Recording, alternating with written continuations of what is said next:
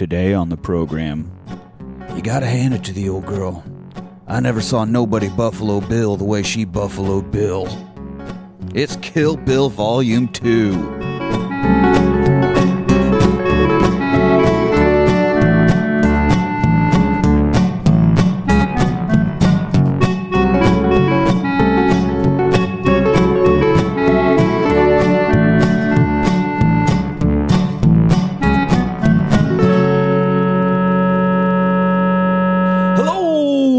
Welcome to the Rewatch Party. I am your host, Nick. Joining me today is the snatch to my eye, Anthony. It was an accident. Got very excited. I was thinking more along the eye and that snatch. But, yeah. But it could be that too, but snatching eyes, eye and snatches.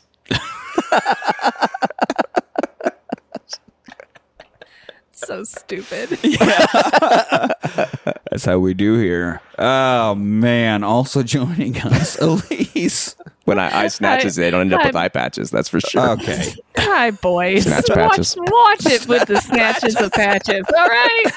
Snatch patch. Snatch patch. Sounds like a bad gummy treat. The Snatch Patch Kids. Snatch patch. Yeah, do they grow out of the ground or like from a bush? Holy shit, I guess all kids are kind of Snatch Patch Kids. I'm gonna start calling my kids Snatch Patch Kids. Instead of a cross That's an goblin, interesting looking garden. What is that? Oh, that's my Snatch Patch. Snatch Patch. Yep, nailed it. We can't. It's all downhill from here. We just as well finish now. Oh man! Wow, I was not expecting this movie to start like this. Well, there are snatch goblins or snatch patches in this movie. There is a crotch goblin running about. Okay, all right. So today we are talking about Kill Bill Volume 2 from 2004, just the year after the first one. Pretty quick turnaround, I guess, when you film it all at the same time. That's easy to do. Generally what happens, yeah. So, of course, again, directed by Senor Tarantino. Mm-hmm. And, don't need to do our usual... No, we kind of already went over all this stuff. We went over episode, right? Well, and all of Tarantino stuff 3 Tarantino movie episodes ago. So I think we've pretty well covered. And everybody, whether a fan or not, is really aware of what Tarantino has done and not done. So moving on, let's you want to cover those budget numbers, and then we'll finish the saga of Bill. Yeah, this movie runs at 2 hours and 17 minutes, and it had a budget of $30 million. Opening weekend, they brought back in $25.6 million, and worldwide gross is at $154.1 million. I wonder, like, when they shoot both movies at the same time, like, is that they just split the budget? Like, this is the first movie, this is the second movie, or is it just by how much the? Because I'm assuming they're shooting their scenes, all. Yeah, I mean, I have no idea. Maybe.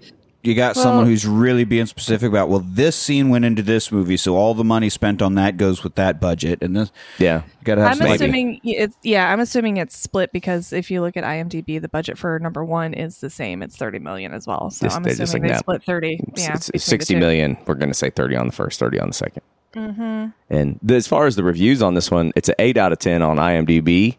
84% on the critics, so that's 1% less than Kill Bill Volume 1. Probably because of less decapitation. God, and you hate to see it. But, and 89% on the audience, which is actually up 8% over the Volume 1. So audience members tended to like this one better. Probably because of less decapitation.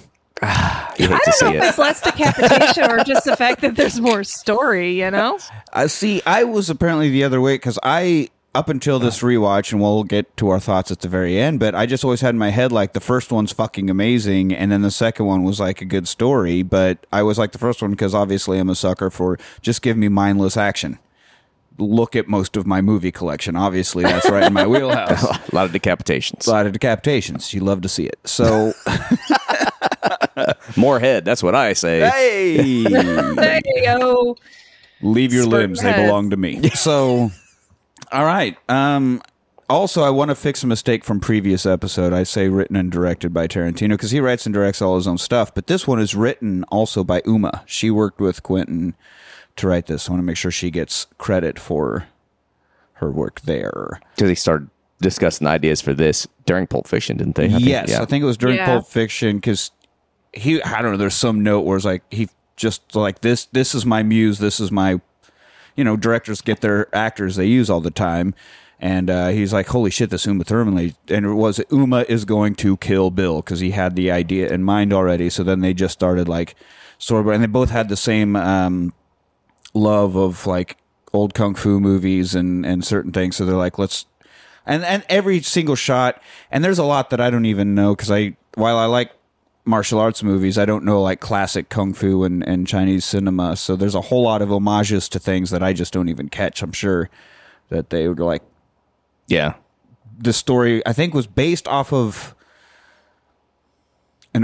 overall the story was based off an old graphic novel or an old serial comic like Quentin loves, and then they just like worked that story into every style of old Chinese cinema.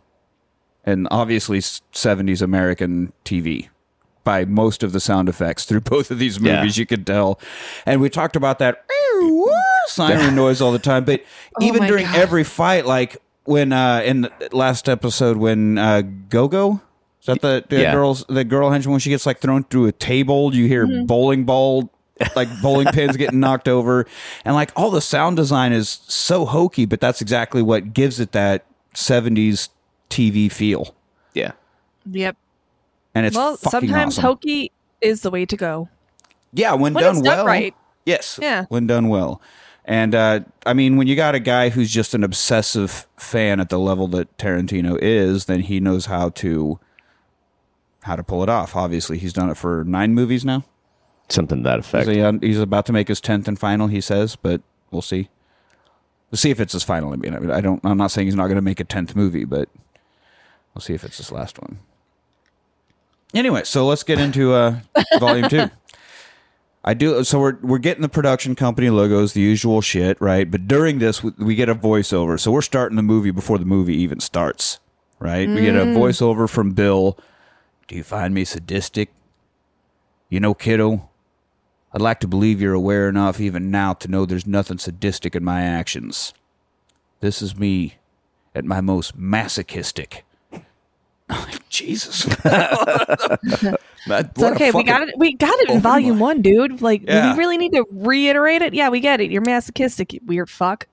So, yeah, this is a scene we did see in the first one where she's laying there all beat up and, like, is she missing teeth or is just bleeding so much? She's bleeding over her teeth. Over her teeth. And she's trying to say, Bill, it's your baby. But she goes, it's your blammo. We did see that from the first one that set off the 4-year coma and the whole buck fucking and all that stuff.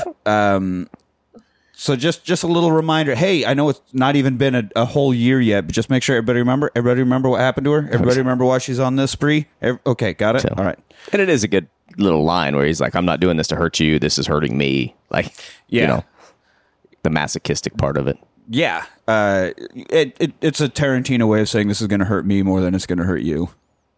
It's when my parents told me that was always bullshit. Yeah. Weird Don't that worry, I'm the one that ends up crying. Oh, yeah? You gonna cry too? Yeah. Wow. Do not try to pretend like it doesn't hurt, kids. Every listener here who's now an adult with children of their own, when you're getting spanked, do not pretend that it doesn't hurt. When we're getting spanked now, it's for fun. Yeah. Then you want it harder, usually. Not that I know. So then she's in her car. Good old BMW and or BMW, no, black and white BMW. Jesus Christ. Good old black BMW. Good old BMW. Good old shooting. It could have been. I don't know what type of car it was. It's just a black and white. Yeah. It's just her driving. We got the rear projection. Again, like very old vintage filming techniques. And it's fucking awesome. And she's like, I looked dead, huh?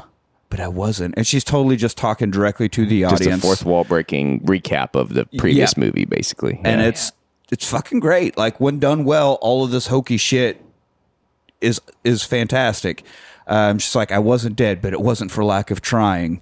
I was in a coma for 4 years of whole, like, and there's so much Tarantino, this fucking snappy dialogue he's always writing. She's like, I went on what the movie advertisements called a roaring rampage of revenge. I roared. I rampaged. I killed lots of people. And there's just one more. I'm going to kill Bill. She says the thing. Title card is only Volume 2. We don't even get the full Kill Bill title, just as Volume 2. Suckers, you better know the name of the first one. So, and of course, we're immediately out of order. We haven't even got our title card yet. And she's like down to the last person. We're like, okay, so we're starting at the very end. Fucking Tarantino. Jesus Christ. Dude, she can't talk to her windshield before she goes on murder number 3, you know? Like, no. She can't. Jesus. It's not how it was written. God. So chapter 6, Massacre at Two Pines. So chapter 6 of the story is the beginning of the story. And she's telling us... The very beginning. Yes. Telling us about the wedding incident, the thing that was hinted at a lot in the first one. It's Two Pines Wedding Chapel. And then after Michael J. Fox gets back, it's only Lone Pine Wedding Chapel. That's so stupid. That's a joke for you, Manny. But that massacre has since become legend, but it actually didn't happen during a wedding. It was a rehearsal. So cool. We see, great. Yeah. Does that change a dress something? Rehearsal too. Yeah. Yeah. Why is she in her dress? Like, well, I guess that's later, but yeah, we were talking about why she's all dressed up. So she's, obviously the bride and very pregnant. She's got a couple of friends. Her fiance, Tommy, played by some guy who I think just usually does makeup. Like, I don't know that he really has much of an acting career. He's more of a makeup guy in movies, but I didn't even look him up. Reverend's giving instructions. What's up? We love our makeup people. Don't you? Yeah, I'm not talking shit. I'm just like, I can't be like, and so from this other movie, or here's other stuff he's done. Touche. Yeah. Samuel L. Jackson is Rufus, the piano player, even though you never see his face. That voice, you could, it doesn't matter. You're gonna know that. You could, because we're always just behind him, so we're kind of like looking over his shoulder. And even if he never said a fucking line, you're like, that's Samuel L. Jackson. I mean, that man has such a very specific presence. It's pretty impressive that he Morgan can get Freeman voice. And... Yeah, but just for him to sit there, you could be like, holy shit, that's Samuel L. Jackson, without him even saying anything. The L. Jackson is strong in the room. Yeah, well, he's got a certain way of moving. Yeah. The L. Jackson is strong in the room. Is that L. Jackson I smell? Did you find Tommy? No. I thought you were. I am looking now, but there's a lot. There's a long list. They put a lot of them in there. Every little guy that's in there for a couple seconds is. Yeah, the problem with trying to look up the cast for this one on IMDb and at the because there's 2 rounds of credits at the end of this. They go through everybody because he's now viewing this as one giant movie. So you get all the people, like even Charlie Brown from the first movies. Yeah. In the credits of this one, and he's on the IMDb page in this one, even though he's not in it. So you're like, well, I do appreciate though, because you get a lot of directors that they're like, we don't give a fuck about anybody in the background. We don't care. You're not important, but they are. They fill out the movie. They are important. That's why I kind of like that. I'm not saying that. I'm saying there's no small parts, only small actors. Yeah. Yeah. I'm fine with him doing it in the movie, saying because it's a whole Kill Bill story. We're not just giving credits for Volume 2. That's the scrolling credits, the usual bullshit. Mm-hmm. But, the curtain call type credits that he gives us, fine. Show us everybody, even from the House of Blue Flower fight and all that weren't in Volume 2. Give us the whole story wrap up. That's fine. The IMDb page for this specific movie does not need to do that. I guess that is true. Right. Yeah, that makes sense. Because you got to scroll through all these people who aren't even in here to get to even fucking Uma Thurman, the bride. Like, what the fuck? Why is she like 30 people down on the fucking cast list when she's literally the star of the movie? What the fuck? So, anyway, that's the point. So, what song do you want? Getting back to Samuel Jackson. It was like, maybe Love Me Tender. Like, okay, I can play that. Oh, I can play anything. Rufus toured around. Yeah, if they came through Texas, I played with him, and he's listing all. Oh, I was a coaster. I was a Shondell. He's like, I like how he says it because, those are the old band, the Coasters, the Crickets, the Shondells, or whatever. So he doesn't say, I played with so-and-so. He goes, I was a coaster. I was a cricket. I was, which is just a cool way of saying when they come through town, I play with them. That's awesome. So, and here's a joke I don't understand. I've only been to D's Nuts, I guess. It's the only thing I play with when I come through town. And muting your mic. You guys are the ones that told me to plug it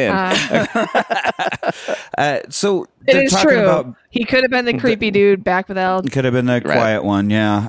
They're talking about the bride side and the groom side, and how she doesn't really have anybody coming because she doesn't really have. She just has the 3 friends that are there with her right now, and no real family.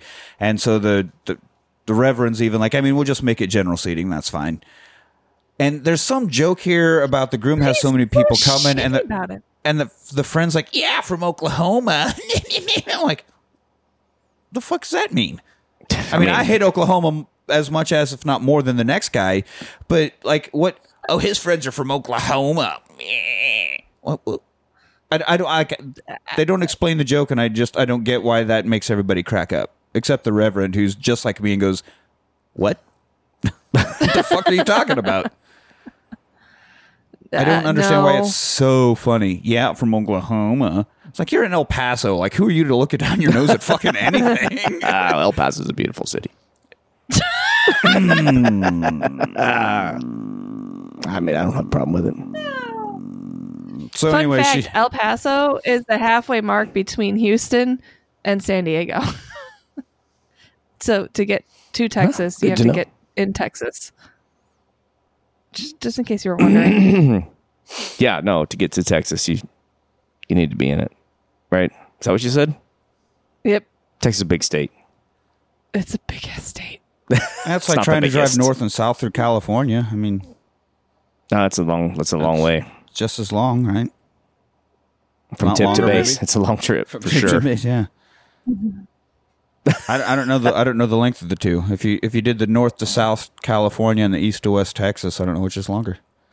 I love those memes where it's like Texas is so big it can fit a Texas inside of it or something like that. Yeah. You can fit the moon in Australia and another Texas inside of it. I saw one that was like, look how big Texas is, and it's actually a map of Australia, and then someone put a smaller map of South America in it. And they're like, this is all of England inside of Texas. What the fuck? And of course, one of the comments is like, wow, that's crazy. And you never know with the internet if that's someone being seriously stupid or just playing along. It hurts. Yeah. Right. But Alaska is the largest state, while we're on the subject. Just in case if you don't know, Alaska is the largest state. By square mileage. Yes, by area. Yep. So she says, I'm not feeling so great, and this bitch is getting on my nerves. Because the Reverend's bride is kind of a bitch. Being a bit of a judgy Christian. I've never known any that weren't. Yeah. I've one or two. No. I've known one or two that aren't. So, their numbers aren't looking good. She's like, I'm going to go outside and get some air, just make up something. And so the friends are like, because of her condition and all, she just needs some fresh air. And they're like, yeah, sure, And it's got to be like the only upside to the during pregnancy. Obviously the child is a big upside to pregnancy, but like you're just sick and everything's swollen and painful, and but you can just be like, yeah, something pregnant, I gotta leave. It's like your immediate bail card on anything you want. Yeah. I cannot confirm. Never had that problem. I've never been able to use that excuse either. I just say, I don't like it here, I'm going home. I just that's pretty much me. I have to poop. Our bathroom's right. No, I need to go home for this one. I need the home team advantage on this one, bud. Home court. This is going to be a shirt off type of situation. Yeah, I'm gonna be down to my skivvies for this one, and frankly, I got a fan right next to my toilet. I mean, I know what I need on this. You're gonna look at me different if I do this at your house, so I'm just gonna go on home. Broke the bottom of the toilet. It's either you come in here and you look me in the eye while this is going on, or I leave. And they're like, okay, go home then. Remember the time you were at my house and you said, why do you have a stainless steel truck stop toilet? This is why I need to go home. Get that without Love's money. So when she walks outside, who's sitting there but Bill playing this oversized fucking flute? It's like a didgeridoo that he's playing like a flute. This fucking thing. Dude's out there just fucking being like, he took the recorder thing that was not way too far. Just like CN from Kickboxer. He's playing the didgeridoo. Dooting his didgeridoo. Yeah, didgeridoo. Yeah, we go didgeridoo. Something like that. And you could tell how he gets, a gaggle of assassin women at his beck and call. He's a charming guy for being a creepy pimp, essentially. Yeah, for that face, he has to be charming. Yeah, and David Carradine, even when he was younger, was never what I would think of as an attractive man. He's always kind of been an awkward featured fella. Yeah, kind of. Yeah, not my cup of tea. But but great fucking David Carradine. We finally get to see Bill. He was a hand and a voice in the first movie, so we finally get to see, and fucking David Carradine. Apparently Warren Beatty was supposed to do this role. I guess that would have been fucking weird. I don't have strong feelings one way or the other on Warren Beatty. I'm not super familiar beyond Dick Tracy and Bonnie and Clyde, but I just can't imagine anybody but Carradine. Like, he's got the perfect leathery look, and the way he delivers his lines in this movie is just like, Jesus Christ, it's like, yeah, you were born for this fucking role. It doesn't even feel like acting. It just seems like, yeah. And I'm not saying Warren Beatty would have been bad in it, but like, with Carradine's kung fu history, like, it's perfect fit for it, right? I mean, what you're trying to do. I was like, I'm sure he just said it has to be Carradine because of the kung fu show. Yeah. What Warren Beatty hasn't ever done anything like, so yeah, it would have made no sense. Carradine's the obvious fucking choice. Yeah, it seemed to me like it surprised me to hear that he wasn't just the first choice. I just assumed that Tarantino was like, "Hey, I need you to do this." Nobody but Carradine, and so they walk towards each other slowly. It's like one step at a time, walking toward. Of course, we got to see their feet take each step. She's in like flip flops basically because you got to be able to actually see her feet, and he's got some boots on, and they just like are slowly walking towards each other as they're getting through their pleasantries and shit, and. As they do this and they're having this intense conversation, but this would put them directly in the middle of the fucking double wide doors that are standing wide open. So everybody would think 10 see people sitting inside this chapel would be like, seems like the bride's got a guest out there. Like, who's she talking to? And that's the beauty, like we were talking about when she was hanging from the ceiling in the House of the Blue Flower. Right. Look, it's a different scene. Nobody else is aware of what's going on here. Just don't worry about that. Don't bring logic into this. Yeah, because they would totally be like, "Who the fuck's that dude?" But no, look, we're in the outside scene now. Don't worry about inside. And he's immediately talking shit on Tommy, the groom. Oh, he owns a record store. Yeah, I'm going to work there and not kill people anymore. I'm really excited about it. This is what you want to do with your life? You're like the most dangerous person on the planet, and you want to work at a used record store in El Paso, Texas? That's yeah, bitch. Don't be so fucking judgmental. I don't know. Yeah, don't pigeonhole me, bro. Maybe I like simple things, Bill. But then Tommy ends up coming out, and as soon as he's walking up, she's like, real quick, "Call me Arlene." And it's like, "Hey, this is my dad. Oh my God, I'm so excited to meet you." And this is why is the bride in the dress? Well, she just looks so damn beautiful, and I couldn't imagine only wearing it once, so we thought we'd get some mileage out of it. Okay. I mean, it makes sense. I mean, I don't hate the idea, but I don't particularly like it. Yeah, what if you spilled something on there? Seems like it'd be a whole deal. I mean, you want to change out of it before you go to the rehearsal dinner and party and stuff. I would assume.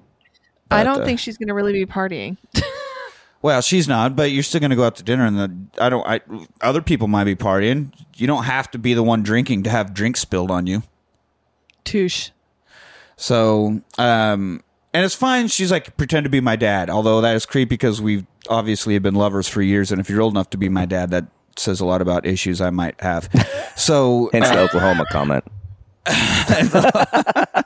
And then, it's fine. So he goes in. Which side's the bride side? This one, it's going to be lonely on the bride side. Well, I wouldn't have it any other way. And he's like being this charming self, even though you can see that he is seething about this, but he's still just charming everybody. And I do like how they got it's so kind of cringy where the record store owner guy is like, "Oh, aren't you supposed to? It's bad luck to see the bride in her dress." And he's like, I'd like to live on the dangerous side. Like he says to an international assassin. Yeah, you own a record store, bud. I murder people for a living. You don't know anything about the dangerous side. And so anyway, it's a great ruse, and everybody's totally falling for it. But then she just straight up mouth kisses Bill twice. And I guess. Not once. But twice. And it's not like a quick, oh, I love you, Dad kind of a thing. It's a kiss. Like, we are actually a thing type of kiss. And that's weird. And it makes me think of Ferris Bueller when he's pretending to be the dad picking Sloan up from school. And it's just, yeah. So that's how they do it in their family. So yeah, there is some kisses there that. Yeah, pretty weird. Warrant some questions. I mean, it wasn't like terribly long. It's like there was tongue in it or anything, but it definitely was. It wasn't like a friendly little "Hey, Dad" peck on the cheek. Anyway, so I just was like, that's kind of weird.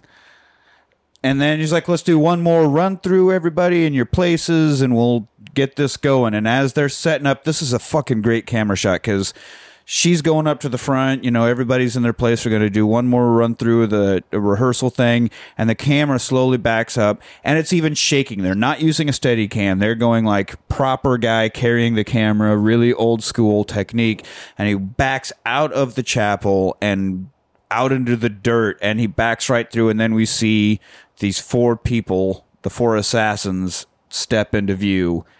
And then they go inside. The camera pans like up into the sky, and you just get machine gun fire for a very short bit.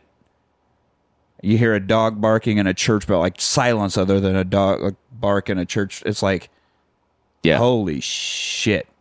Like that whole scene is pretty amazing.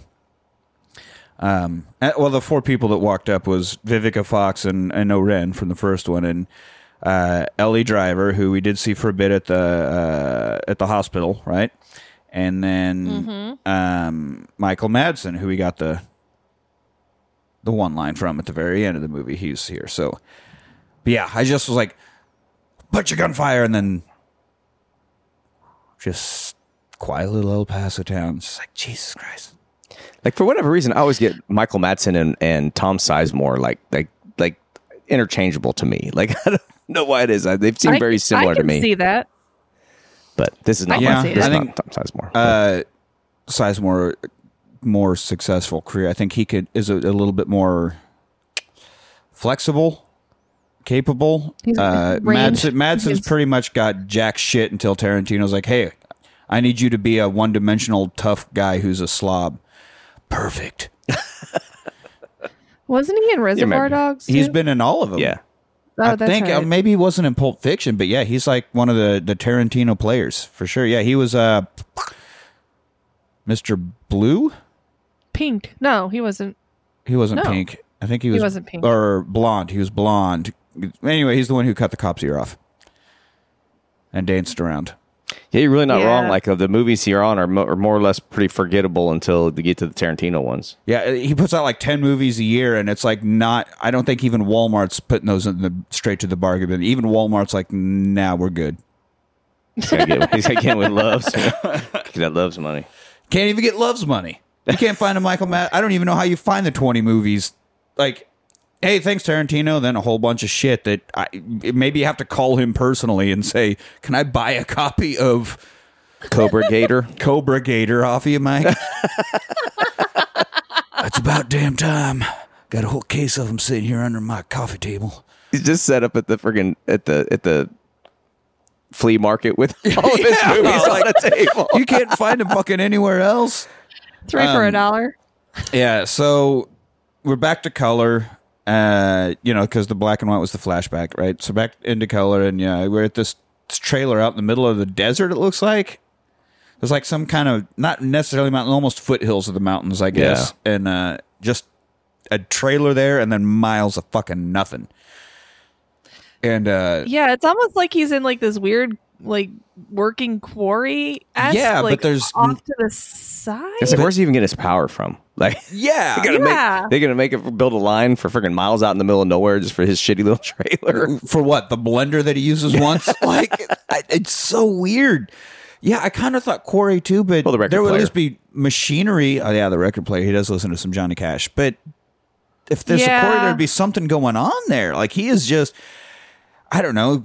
I don't know. Yeah, it's just weird because there's like the way that the dirt is around this place is it feels like it's like a nursery or something where it's almost intentionally piled or something. Yeah. It's an odd place, but it is miles from fucking anywhere, that's for sure. And Bill's out there visiting him, and we get, you telling me she cut her way through 88 men before she even got to O-Ren? Well, it wasn't really 88 of them. They just call themselves that. I think it's pretty cool. I don't know if there's really 88. I love, I love think they think that is pretty cool. That's probably, and I don't know this, but I would imagine that was Tarantino shutting up the, well, actually, internet fucking troll people. I counted and there was only 77 of them. She called themselves the Crazy 70s too. Yeah. Unless they were counting Charlie Brown and Lucy. Shut the fuck up. God, get a life. Or touch grass, I guess, as they say. Anyway, all of them fell under her Hanzo sword. She's got a Hanzo sword? Didn't he swear a blood oath not to make any more? It would appear he has broken it.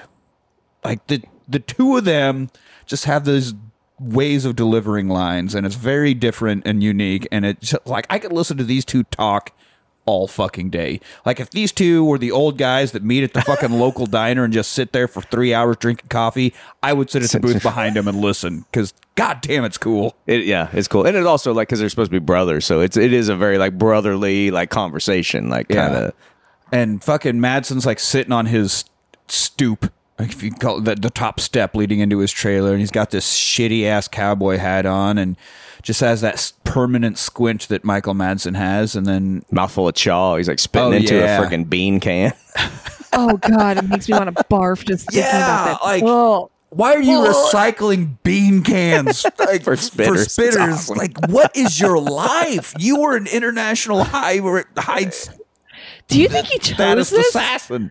I feel like he would have to like purposely choose this. Oh like, no, it sounds awesome. Like he just. I guess when you're going from the world of high espionage, like, what's the absolute polar opposite of that? I'm going to get as far away from everyone and everything as I possibly fucking can. I do like how as he's sitting there, PTSD. This is how he's dealing with shitty cowboy hat or whatever, spitting into his bean can, and Bill's like, "Have you kept up on your sword play?" Yeah, because he says, "This is probably stupid to ask, but I don't suppose you've kept up with your sword play." He's like, nope. Or you said I pawned it. I pawned it. It's a priceless fucking sword. Not in El Paso. It ain't got $250 for it. That is a great line. And I'm just like, I think you can see the thought entering Bill's mind. Like, I should just shoot you, right? Like my own brother, and I kind of want to shoot you right now. Like if it wasn't his brother, he would just kill him. Absolutely, he would kill him. Yeah, you really get that feeling. Not in El Paso. It needs to be on a shirt. Not in El Paso. God, he's such a fucking sleazeball. Everything about it. Like, if we actually went into his trailer, which we do eventually, it's like, how many Totino's pizza roll boxes would be stacked up? Like, you can't even take out your own trash. Not talking down on eating pizza rolls, but that can't be your entire diet. You know, like, I mean, agree to disagree. This dude looks like he lives on party pizzas and porn. Like, there's just dirty books all over his apartment. and I guess I'm like, take out his trash, but to fucking where? It's not like the burn barrel, I'm assuming. It's not like the city's coming by once a week to collect it. There's no city here to speak of. So where's he taking his fuck? Yeah. I mean, look, I've known some people that really aren't concerned about their cleanliness. I got one friend in particular that pretty much whatever, like, he can move into a house and the whole house is nice and fancy, like, good area of Manhattan, and then his room basically being held up by empty pizza boxes and fucking who knows what. Like, you can just see all sorts of bugs and shit crawling everywhere. And do you want ants? Because this is how you get ants. No, lives in his own filth. Bugs. Like, even on the bed, like, he doesn't even clear like 8 empty million takeout boxes off the bed before he goes to sleep. Like, absolutely disgusting human being, and that's what I think Bud is. Still not as sleazy as Buck. Because I'm guessing he's not going to fucking pimp out a coma victim. But he is a disgusting, disgusting human being. He's also kind of the only one in the whole situation that's like, well, the woman deserves her revenge, and we deserve to die. Which is a great line coming up here in just a minute. But I also, real quick, have the note, this guy would definitely drink parking garage Pedialyte. Absolutely would. So, if you're like, what kind of person would see a random bottle at the bottom of a parking garage and just drink Bud? to name one. Yeah. So, you need your sword because she's out killing everybody, and she's got a Hanzo sword, and you better take this seriously, and you better start fearing because she's on her way and she's going to take you out. And I love this line. This was almost the opening line, but I'm a bouncer at a titty club, Bill. If she wants to fight me, she's got to come down there, start trouble, and we'll be in a fight. It is a great line. And I kind of wish that he would have just thought, I'm a bouncer at a titty club, Bill, and just stopped there like, do you think I give a fuck if she comes and murders me? All I've got to live for, I'm a bouncer at a titty club, Bill. Like, it's like the interview when Abed Danny Pudi was talking to Larry King, and he's like, what sort of extravagance thing? Do you like airplanes? He's like, Larry, I'm on DuckTales. Because his extravagance or his thing he treats himself with is like new socks. Wait, not this. I'm on DuckTales. So anyway, I work at a titty club. She's got to start trouble, and we'll be in a fight. And this is where we get the amazing line of that woman deserves her revenge, and we deserve to die. But then again, so does she. I'm like, you immediately ruined it. You had like the coolest fucking line of both movies right there. And then, so does she. And then you just took all the fucking mystique and the whole, I've come to terms with my own death because we earned it. Right out, like all the wind out of the sails. But he's not wrong. I mean, she was an assassin too. I mean, she deserves to die. But yeah, but she deserves to die what? Because she left the assassin life and wanted to get married. Yeah. And I mean, yeah, no. No, he's absolutely right. Yeah, he kind of ruined it. But then he's just like, well, so I guess we'll see. We'll see how this plays out. And goes to work. And in all fairness, as we see, he's really the only one that beats her. Pretty much. Or at least the only one that doesn't lose to her. He's the only one that's astute to know enough to know that she's around. Correct. And I mean, he's the only one that gets the drop on her. I mean, yeah, she gets into fights and she takes damage for sure. I mean, but he's the only one that 100% defeated her. Yeah, was never hurt by her at all as far as it goes. But we'll talk about that. Yeah, we definitely will get there. It's a pretty major point. So he goes to work. The strip club is just as fucking middle of nowhere as his house is. Like, my oh my it's the other side of the quarry. The my oh my club. Yeah, and how the fuck are you expecting to get any business when there's like one road that nobody wants to travel on that goes by your place of business? Well, he's making money somehow because you see all the cash on his fucking desk. Yeah, that's right. Well, it's probably all the fucking drugs and pimping he's doing. But it's not like in general the people of whatever the nearest town are like, hey, let's go to that strip club, and then you're on the road for fucking 30 minutes. No. I mean, the little town I grew up in had a little strip club that was not altogether dissimilar to this one, kind of out in the middle of nowhere. And so, I mean, I've been in a few places kind of like that. So it's not outside of the... It's just like, because even when he shows up, there's nobody there. There's the bartender, there's one waitress, and that is fucking... There's not even a dancer going at the moment. And they're like, you're 20 minutes late. He's like, yeah, there's nobody to bounce. I'm not too concerned about being here on time to stand at the door, fucking my thumb up my ass. There's no point in me fucking being here. Well, Larry wants to talk to you. And so we go meet the boss, Larry, and he's got another... I think the dancer who's not on stage is in there fucking blowing rails with Larry off his desk. And he just lays into Bud. You're fucking late, and I don't appreciate... There's nobody to bounce. I can't be a bouncer if there's nobody to bounce. Sid Haig was also the bartender, just to point that out. Old Captain Spaulding himself. Oh, yeah, that's right. From all the Rob Zombie movies, right? House of a Thousand Corpses and... And I like Larry's response to Bud here is, so you're saying the reason that you're not doing the job I pay you to do is because there's no job for you to do? I mean, there's nobody here. Okay. So you're as useless as an asshole right here, and points to his elbow. I love that line. I love that line. So you know what? you spent so much time convincing me you don't need to be here. I think you just fucking convinced me. And he's like, do you work tomorrow? Yeah. No, tomorrow's Wednesday. You don't even know what fucking days you work and you don't work. What about the next day? Yeah, not anymore. And he just starts crossing his name off of the calendar and just like, you have no fucking, you go home until I call you, until I fucking call you. An asshole on my elbow would be pretty fucking sweet. It would be so much easier to keep clean. I can see my elbow. Well, you could actually be washing that shit in the sink. I would say you could actually soap and water instead of just. Because think about it, and this is, I don't know, probably from the internet somewhere, but if you got poop anywhere else on your body, would you be happy just wiping at it with paper until you couldn't see it anymore? Or would you want to actually soap it? Yeah, no, I'd full on shower if I get poop on anywhere but my butt's hole. Yeah, so that isn't that weird? It's like, yep, I wiped at it with some paper. We're good. That's probably why that's why it's the opposite end of my face. You know? Like God's like, I'm gonna put that. Well, down yours is, but how much we talk about eating ass? Be like, wait a minute, did you just paper this, or? Just yesterday, I was drinking down at the bar. You know, I were having a drink, and this guy, one guy, he's like, "Well, you are what you eat," and I said, "And I am an ass," and everybody just stared at me.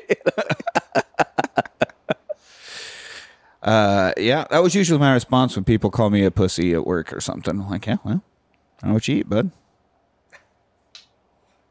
And that's why you're balls.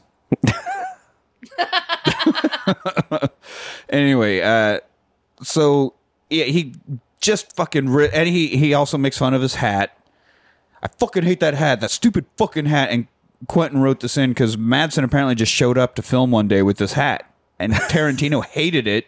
And they've known each other so long. Madsen's like, yeah, fuck you, I'm keeping the hat. So he like did a quick script rewrite so that the boss had to fucking lay into him about the hat. He just had to stand there sheepishly in the doorway and take it, and then take the hat off. That's fucking funny. Yeah. That shit is funny. That's awesome. Take off that hat and your shoes and your no. So then after he says you're basically off work for the next fucking 3 weeks, real quick, go see Rocket. She's got work for you. Which is weird. This almost seems like, did you ever play Leisure Suit Larry? When you get those random side quests, you got to talk. It's so weird. Like, I hate you and I damn near want to fire you. Basically giving you 3 weeks off without pay. But real quick, go talk to one of the dancers out there because they got work for you. Like, what? Yeah, it's like he seems weird. It's almost like he just canceled his future days, but he still has to work that day. Like, you still got to be here for this day. But you know what? I got 3 weeks off. I'm going to go ahead and start that early. It's pretty odd. Yeah, it sucks. The whole And so when he goes out there to talk to Rocket, I do have a note. He stands there and takes it, and I'm wondering if Bud ever thought about, I might be out of shape, but I am still a highly trained fucking assassin. Like, do you know how quickly I could just murder the both of you and not have to take this shit That's anymore? why I think he chose this life. That's why I think he chose to be out in the middle of nowhere. Almost like he's giving himself like a penance for I feel like there's something going on. I think it definitely is a penance. Like, he knows they fucked up at the Two Pines and is like, I just need I think it's I need to get the fucking as far away from this whole world as possible. But still, I don't need some guy all hopped up on coke telling me I'm a piece of shit, and especially my hat. Talking shit on my hat, that's it. Like, I could fucking kill you with your pen. Or I'll bet the thoughts going through Bud's head as his boss is laying into him. I just like the idea that Michael Madsen the whole time is just wearing this. The whole reason why this hat is in the movie is because he stopped by a gas station in El Paso while they were filming and picked up a freaking hat. I think I like it, Quentin. Lose the hat.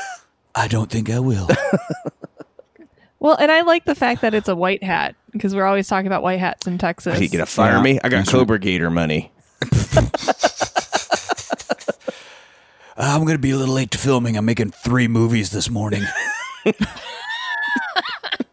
Anyway, so he goes and talks to Rocket, whose job she has for him is one of the toilets is clogged and there's shit water all over the floor.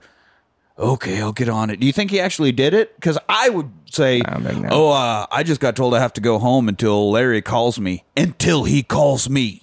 So I guess somebody else needs to clean the shit off the floor. Not my problem. I think we also need to take a second to kind of just recognize how hot Rocket the stripper was. Like, this is a day shift Tuesday strip club, and she's got some quality freaking ladies working in there. I think she's very attractive. Hoping that'll be enough to get those, people from the next town over. Oh, on a Tuesday. Tuesday, a work day during the middle of the day. So you think he 100% went and cleaned the shit? Oh, I think he did. I don't think he hesitated either. He's just like, ugh, okay, and then turn around. And so if it's Rocket has a job for him, does that mean she paid him like, here's $20, go mop up some shit, or? No, she's probably she just like, hey, didn't. yeah, there's shit on the floor. That's why he's mad that he's late, because there's shit water all over the floor. She probably shat on the floor just for shits and gigs. Well, it's just shit water. So I'm going to assume the shit is in the toilet, plugging up and then it runs out over. If you don't get to it soon enough, you're going to have a Golgothan issue like in Dogma. So you want to make sure you get that cleaned up real quick. Will Selma Hayek show up if I let this brew? That's true. Somebody put on the Jackson 5 song. Let's see if she comes out and starts dancing. Yeah, I absolutely would say, oh, no, I'm not working until Larry calls me, so my bad. Yeah, I would have bounced. Yeah. No, sorry, I'm not allowed to work because he's a bouncer. Got it. Yeah. You get it. Yeah. Anyways. No, I wouldn't have stuck Absolutely around for that. not. He gets home and he goes to light up the smoke, and you can tell he's like almost got flamed a cigarette, and he just stops and kind of his eyes shift a bit, and it's like, yep, he's still got the senses. He might be out of shape, but he's still got the thingy. His thingy's going off. Yeah. It's Peter Tingle. His spidey sense. For sure. He's like, or he's probably, I would imagine Uma has showered since her last. I don't know where this is chronologically because who the fuck ever knows. Yeah, I was gonna think like shampoo or soap or something. Yeah, he caught it with doctored up her wounds from getting sliced open when sword fighting Oren or whatever. So she technically in the movie she killed Oren before she killed Vivica Fox. So yeah, right. She had healed so in that section. This is just after Vivica Fox or whatever. But the point, like, either way, I'm sure he's like, well, that doesn't smell like rotten Totinos. Somebody else is here. That doesn't smell like a 2-year-old Hot Pocket. Yeah. Was that a actual scent? Is that something smells almost clean? Is that what the Chanel? fuck is that? That don't belong here. Yeah. That is not a vile beautiful. smell. Yeah. So anyway, he goes inside. He knows. He's like, okay, she's right around here somewhere. And so he plays it cool. And we don't follow him. We stay outside, and we just hear like him tinkering around, messing with stuff inside of his trailer, puts on some Johnny Cash, sits there, At one point, so the camera just pans down, and she's underneath his trailer, and she crawls out, draws her sword, and like peeks in. He's just sitting there. She's like looking at the door. She just see like his boots going back and forth on like a rocking chair while Johnny Cash is playing. And some dogs bark. There's some dogs bark, and so she has to hide, and he like gets the up record and scratches, and he looks out the window, sits back down, starts the record again. So then she's like, all right, I'm going to go for it. And this should be the easiest kill. He's old, he's drunk, he's out of shape, basically a podcast host. Speak for your fucking self. The truth hurts. You fuckers. And what's after denial? She just has at least hasn't got there yet. Yeah. We're in the acceptance stage. So I hate you. but yeah, it's like this fucking old guy living in a trailer, like just run in and just run him through. It'll be fucking quick and easy, in and out. As soon as she rips open the door, blammo. And she just goes flying out onto the dirt. And I was like, I remember first time seeing this, like, for her. How did you? Until you find out what was loaded, and you're just like, she just basically point blank shotgun to the fucking chest. I guess the movie's over. Yeah, like I know she. I know she's survived. Tarantino likes to jump around, but I would have saved this till the end. Yeah, I mean, I guess she survived a bullet straight to the head and stuff, but this seems. Buckshot to the tits is hard to walk away from. I'm like, I've never felt more seen in my life lately. It was brutal. Yeah, he comes out and he's like, yep. Something about rock salt to the tits. Yep. Two barrels of 12 gauge rock salt to the tits or something like that. A double shot of rock salt to the tits. He gave her both barrels. Buried in your chest. A bit of creep when he's like, I don't have tits as big and supple as yours are, but I got to imagine that hurts. It's like, Did you need to do that? Did you need that disclaimer in there? Yeah. Did you need the disclaimers? Just say, yeah, yes. I've never been shot with rock salt, but I imagine that sucks. Do we need to specifically go off about tits? I mean, yes. It doesn't hurt. I mean, if I kicked you in the knee and I'm like, I kicked you in the knee, or if I kicked you in the balls, you'd be like, you kicked me in the balls, right? I mean, I got to imagine tits are. Well, I'm saying, but he could have just said, I shot you, but I don't have tits as big and supple as your tits, but. With pretty pink little areolas. Yeah, like the way he just gets all it like describing her tits. It's like, ugh. But he is a massive sleaze. Uncomfortable. Yeah. It's like, just say, I've never been shot with rock salt, but I imagine that hurts like hell. Boom. Say, got your point still across, tits. But big and supple tits. It seemed natural to me. I don't know what your problem is. Get your hand out of your pants, Michael Madsen. But yeah, Anthony. Ain't nobody a badass with a double dose of rock salt in her tits. Just every time you say it, it hurts a little bit more. So. Rock salt in the tits. Oh, stop. So then she spits blood in his face, and he spits chew into hers. Yeah, he won that little battle. He's like, I win. I'm like, you fuck. Fun little thing here. Tarantino insisted on being the one to spit in Uma Thurman's face. Really? Yeah. Oh, what a fucking weirdo. Fucker. Yeah. If I was Michael Madsen, I'd be like, no, bro. I get to do it. Take off the hat, and you can do it. All right, How about nobody does it, and off the screen we use like a bowl you can't and, throw have it a little syringe and just go or whatever, because it's completely all off screen. We just see her face, and then it splashes onto her face. So you could have done it any other way, but no, Tarantino actually spit this brown-looking water. Yeah. Oh, completely. I could think of a slightly more unnecessary way that I would prefer to do it, but whatever. That doesn't look like spit at all. Yeah, that doesn't. What's going on with the prop department? That doesn't look like tobacco chew at all. In fact, it looks like, Anthony. Anthony, that's disgusting. You're fired for the 7th time today. We thought we kicked you off. Yeah, all you hear in the background is tits, and you get double flicks off as he's walking off set. Yeah, gave her both barrels again. Jesus. So then he knocks her out, goes and gets some booze, starts drinking, calls L. Kicks her over and gives her a syringe to the ass, and then she's out.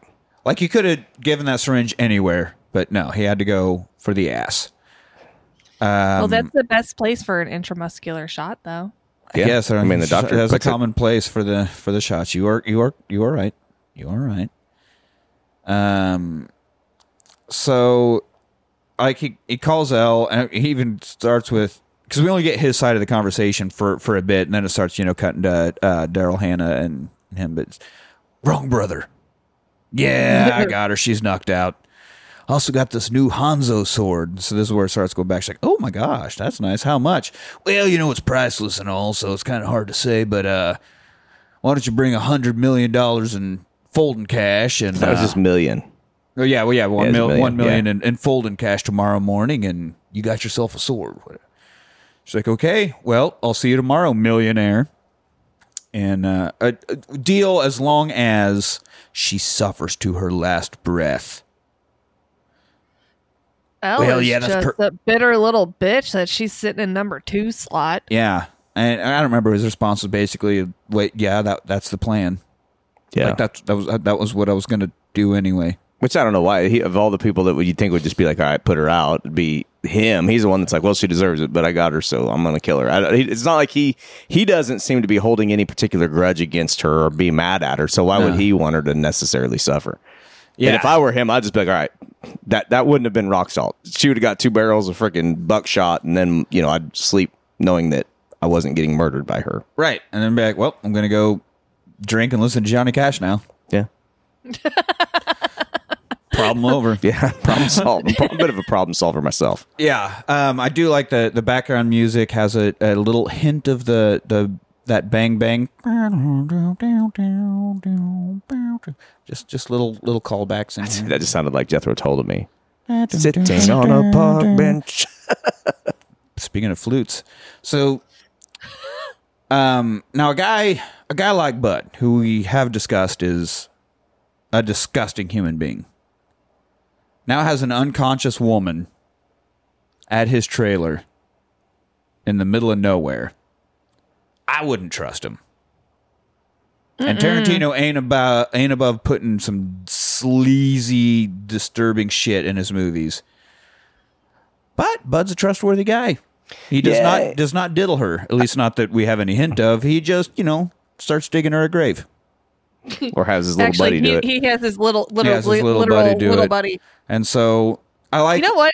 The guy actually looks like what I think his personality is. Like if you had a physical manifestation, the little creeper guy. Yeah. Oh yeah, yeah. He Bud's a dirty pervert and a killer and whatnot. He looks like Bud's personality. He's filthy, but he's no rapist. And also, even if he was, he probably would be like, "Listen, if Bill caught wind that I had been fooling around with his, then I would be on the receiving end." I think she's saying that the little gravedigger guy looks like the weasel that he seems like this character. Because who else? He just, hey Bud, I know it's middle of the night, but I got this unconscious woman. You want to bury someone alive? Yeah, let me go dig the grave for you. Like, this is a weaselly guy that's going to take a call in the middle of the night because he ain't part of the gang. He's got no emotional involvement here. He's got no ties to this. But he's like, yeah, let me come dig a grave and drink beer and talk about pussy. God, that just sounds like a really good friend. Like, bro, I got this body I got to get rid of. I say no more, friend. I'll start digging. I mean, that's just, they have an understanding. They have a friendship that can't be broken. You got a real positive outlook on that. Anthony is, if anything, is a positive dude. Yeah. Hey, you guys call me in the middle of the night. You're like, listen, Anthony, can you start digging a grave for me? Be like, all right, no problem. I got a spot. I ain't going to ask no questions. I'm going to dig a hole. We're going to bury it. You better bring beer. That's all he has. You bring beer. Tostito rolls. Yes. Bring some of them good pizzas. You know the ones I like. The combos with the ham and the pepperonis. Yeah. Oh, the 3 meat rolls? Yeah, that's what I'm talking about. If they don't have those, you're digging your hole alone. That's right. But she wakes up during this. I do like, as the guy's digging the grave, because he sees her waking up, we get, wakey, wakey, eggs and bakey. And she's like in the bed of the truck, and he just pulls her out, like she just falls to the ground, and it looks so fucking painful. But the guy's digging, and they dug the coffin up. Which, why are you still digging? The coffin's laying to the side. That's deep enough. Because if I was him, I would have put the body under the coffin and then put the coffin on top of it, and then that's what I would have done. Yeah, but they don't, and they don't even reuse the coffin, but. It is funny that the coffin is open and the skeleton's just kind of half hanging out, or almost like sitting up, like propped up in it. Like they do that for, like the skeleton's going, "Hey." It's doing the Burt Reynolds. Yeah, a little bit of a Burt Reynolds pose. Just, what's going on, guys? I'm a skeleton. You like my outfit? Yeah. Well, they probably checked to see if it had any jewelry or anything on it. I guess. Yeah, I mean, you might as well do a little bit of if you're gonna, grave robbing while you're doing it. Grave rob, do it right. So, but I don't understand why they opened the casket. It probably cracked open, to be honest. Yeah, but it's so open old. And the skeleton is propped up. So, what the fuck? Listen, if we're out there drinking, we got a body, and we're probably gonna do a little corpse puppetry. Look at it, pose him like this. Look at him. He's picking his nose. Like, Stop hitting yourself. Again, Anthony is always going to make the best out of any situation. Anyway, levity isn't going to hurt any situation. I guess they're already dead. They stopped doing ventriloquism with this fucking corpse and finished. But if you got the coffin out, then you've got the deep hole. But the guy's still anyway. There's a little bit of weird stuff. So the guy's digging. He's there talking to Uma, and it's like, what's it? The other guy said, he climbs out of the hole, opens a beer, and is like, I've seen better blonde pussy, but she ain't bad or something. Like, she's pretty hot, but I've seen better pussy. Like, no, you have not. You've never seen pussy in your life. You definitely have not. That you have not paid for. Oh, he's been down with the old friggin' Me Oh My. He's seen Rocket. It's a fine piece of ice. That's what I'm saying. Paid for. Yeah. I mean, anything that you haven't paid for. He didn't preface it with free or paid for. And then he has another thing here where she doesn't say anything. Oh, women call this the silent treatment, and we pretend like we don't like it. God damn. Yeah. This dude I feel like this dude is speaking from experience that he doesn't have. Yeah. God. He sucks. How does Bud find someone sleazier than him? But again, I think this is just his personality. amplified into a person. I mean, if you make friends where you work, right? Yeah. As the one patron at the Mio Mai Club. So they bury her alive is what they're going for here. And we actually get the literal nails in the coffin. You have to see them hammer them in, and he draws it out, and every one of them is like, oh fuck. And before they put her in there was like a moment where she's like trying to fight or whatever, and he pulls out mace. He's like, listen, I was going to give you this. He has a flashlight in one hand, but if you're going to act like this, then I'm going to spray you, I'm going to empty this can of mace into your face and then throw you in there in the dark, eyes burning or whatever. So she's like, so what are we going to do? Act like a horse's ass. Yeah. But I'm going to empty this whole thing. And she nods over at the flashlight, and he's like, good choice. So yeah, they throw her in this pine box, brand new pine box, and how considerate. Yeah, and hammer it shut, and then it goes dark, and we are inside this with her, and all you get is the sound of it being drug and the sound of it falling down into the hole, and it's like, so unsettling, so fucking unsettling. The dirt falling on top of it. Yeah, you get to hear the dirt being thrown down, and it's just pitch black and sounds, and it's like, holy fuck, how effective is this? I'm claustrophobic. Anthony has experienced what it's like to be with me in an elevator. I can't like this entire scene. I knew was coming, and I literally fast forward. Oh, Aerosmith sang about it. Oh, Jesus. So yeah, it's fucking amazingly effective filmmaking how he does. So she does finally turn the flashlight, and then now we do have light, but the only light is just her with this flashlight. So that would almost like make it worse to me. Like, yeah, I'm just gonna close my eyes and pretend like I'm not trapped in this tiny we're not thing. lighting this scene at all. Like, it is just whatever the flashlight is showing us. It's like, god damn, it's effective. Obviously, this is a set because one half of this coffin has to be missing so we can get the camera there and do shit, but like it's impressive. You feel every bit of claustrophobia and stress shit. It does what it's meant to do. Yeah.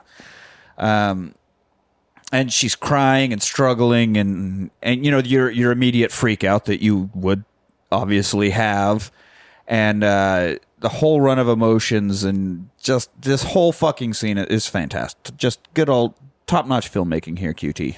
Well done. And we cut to chapter 8. We went from 6 to 8. Right? There wasn't a 7 anywhere. Not that I remember, but I wasn't paying that close attention to the chapters. Chapter 8 is the cruel tutelage of Pai Mei. I love this whole bit. Chapter. Yeah. So which this is the Pai Mei is back from the first movie. Yes, Pai Mei was the leader of the 88s, the bald guy. Yeah. Who was the head of the 88s. Or at least same actor, just not supposed to be the same character, right? So they're sitting around a campfire, just Bill and Uma, and he's playing that goddamn didgeridoo and telling the story of Pai Mei. He's walking along a road, and he comes along a monk, and he gives the slightest, almost imperceptible nod. But the monk doesn't nod back. Was this intended disrespect? And he stops his own story to keep playing the flute, and she's kind of laughing. She's into it. She's full on under his creepy spell. Well, it's the old way of telling Chinese story or Japanese proverb. Is exactly how Bill's telling the story. With a didgeridoo flute? Well, I mean, not a didgeridoo flute, but yeah, there is usually a flute in between the scenes to kind of break up the drama. It's a traditional way to tell a story. Yeah, I mean, that's what we do with movies and stuff. You have music breaks and as you change scenes. Never mind.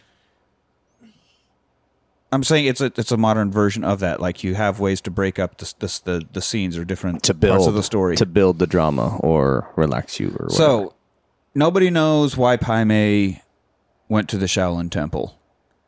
He was inconsolable. He massacred the temple and the 60 monks inside, and thus began the legend of Pai Mei. Yeah, because he went to demand an apology or something from them, and they didn't. They're like, what the fuck are you even talking about? So he just killed everybody. Yeah. And then also he brings up his 5-point punch exploding heart technique. And what is the 5-point punch exploding heart technique? Well, the 5-point punch exploding heart technique is... Jesus Christ, can we stop saying it over and over? You hit five hits on different pressure points, and then as soon as the victim takes 5 steps, their heart explodes in their chest and they die. Cool. Like, I'm surprised that there isn't a burger place that doesn't have one of those just bacon, egg, all kinds of crap piled on it that would kill your heart, and it's the 5-point punch burger. I'm sure there was something like that when this came out. Maybe I would if I had a Burger King should have done something like a little tie-in, and this is a version of it. A lot of different kung fu movies have you hit them a certain way and their heart explodes, or they're you do pressure points and it does whatever. The whooshy finger hold. That's from Kung Fu Panda. Yes, the finger hold, not hole. Not finger hole. I meant it didn't come out right. There's also the whooshy finger hole, but that's a move you use in a different situation. Yeah, but this is the only one where it waits. You're totally fine until you take 5 steps. So it's just I guess I'm wheelchair bound now. I'm Yeah, I ain't stepping no more. Yeah, my dancing days are over. Just cruising around a wheelchair, as long as I only people. 2-step. Yeah. So it seems kind of weird, but whatever. It's a fantastical kind of movie, so we're just going with it. And at least wheelchair me to the doctor so they can take a look, see what's going on in there. Maybe can you do something about? Can you unpressure these points or something? How does this unbreak my heart?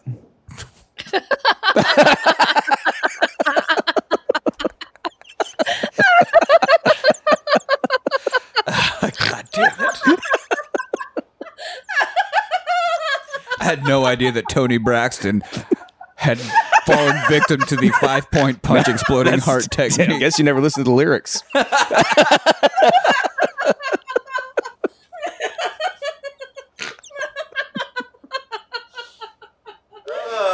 Oh. All right, so he's going to take her to Pai Mei. I'm sorry, all I can see is Tony in the background. Say you love me again. Undo this hurt you cause when you hit me 5 times all around on my chest. So yeah, he's taking her to Pai Mei. You just do whatever he says. If you so much as give him a defiant eye, he's going to pluck it out. Don't give him any American sass, or he will snap your back and neck like twigs. And this is a little foreshadowing here for y'all. Yes, it is a little foreshadowing. But I love the way he finishes this. He'll break you like twigs, and he will kill you. And he just goes, and that will be the story of you. And just goes right back to his flute. Because it's the story of Pai Mei, so it'll be the story of you. And what a fucking way to say, and then you'll be dead. But just... That's what I should start. Just anything like that. Hey, don't touch that wire and that wire, or that will be the story of you. Yeah. It's oh shit. It's such a poetic way of saying you will fucking die. I love it. I love it. But talk back to me one more time, and that will be the story. Line. It's also the David Carradine fucking delivery. He's so nobody else could say fucking it the right good way. in this movie. And I don't know that I've ever really been a big Carradine fan. I've seen him in stuff, and it's fine. But God damn, he brings it in this movie. It could be that I think I'm still holding true to the fact that this role was written with him in mind. Yeah, I mean, I don't believe this really Warren good Beatty movie, shit. Yeah. God, he's so fucking good in this. So then we cut to him walking down this giant stone staircase, like every stereotypical kung fu master lives at the top of. And I love that he's just beat up. We don't get to see the fight. We don't get to see him talking to Pai Mei. He just comes down with a swollen eye and a little bit of blood on his lip, and he's like, okay, he's going to train you. Yeah, he ain't even talking about it. I think she asked, but he's like, yeah, he's going to train you. What happened to you? He's like, yeah, don't worry about it. Man, even seeing those stairs makes my legs quake. You're going to have fun carrying water up and down that shit. Anyway, have fun. Yeah. And I do that's why he says he hates Caucasians, despises Americans, and has nothing but contempt for women. Anyway, good luck. Yeah. Oh, fuck. And she's like, so why is he going to train me? Well, he's old as shit. Even old people get lonely. He understands the importance of company. Just, don't piss him off. No American sass. Yeah. And try to pretend to not be as woman as possible. Yeah, don't be a white American woman. Oh. Oops. But yeah, anyway, there's a cool shot as he's saying this to her. We are basically sitting in the driver's seat. And we have the back seat behind the driver. Yeah, we see Bill's face in the side view mirror and Uma standing above it, so you can see them having the conversation. It's just such a cool fucking way to put without having to do that cut back and forth between their faces thing. I mean, it is awesome because like you can see real time her face change as he's talking and stuff like that. Like it's a good shot. It's a cool little camera trick. I just love when you see something like, man, way to go. There is an art to making movies. Yeah. Huh. Turns out when Tarantino isn't just trying to fit as many N-words into a movie as possible, he can make a pretty decent little movies. That or feet. Yeah, N-words and feet, and that's it. So she starts climbing up the stairs, and then we immediately, like how we smashed into black and white during the 88's fight last movie. Now we just smash it, and the film even gets grainy, and the soundtrack changes, and you are watching a low-budget kung fu movie from the 70s. It's fucking fantastic. It's so good. And it's all the best parts of those movies. It's not like it's almost like an emphasis for like part. I mean, it's not like there aren't a lot of good parts, but like he changes the way that it looks every time you like reach a new like because it's just this is what this homage is. This is what this homage, and he's paying homage to like the ageless, immortal old kung fu master type of movies. And so that's, I mean, even in the first one, every kind of scene changed feel, or he would use different lighting, or, it's just Tarantino being awesome. So, and she gets to Pai Mei, and he immediately hates her Mandarin, and, I say this might explain why she was so, this is why she was so proper with her Japanese. Because she's tried to speak Mandarin and he's talking shit on how bad she is at it. So I'm like, maybe that's why when she went to see Hanzo, she was like being super proper with her Japanese. Because she's like, I don't want to get fucking pie made all over again because my pronunciation sucks. So, as we said, this is the same guy who played the boss of the 88s in the last movie. And QT wanted him to speak his lines in Chinese, and then he himself was going to overdub them, so it looked like those really bad overdubs that those old movies have. And I'm really glad he didn't try to do that. Like, I get that that's the style you're going for here, but we don't need that. I just was like intentionally doing the kind of like racist Chinese shit. We don't need that here. So it's odd of Tarantino to pass up an opportunity for yes, it is. It is. Somebody talked sense into him, and the guy actually gets to give his own lines. Whew. So he's quizzing her, what do you know? What can you speak? What skills do you have? And she keeps talking about, I can speak a bit of Japanese. Like, I'm good with the samurai. Anytime she brings up anything involving Japan, he's like, I make fart noises with my mouth.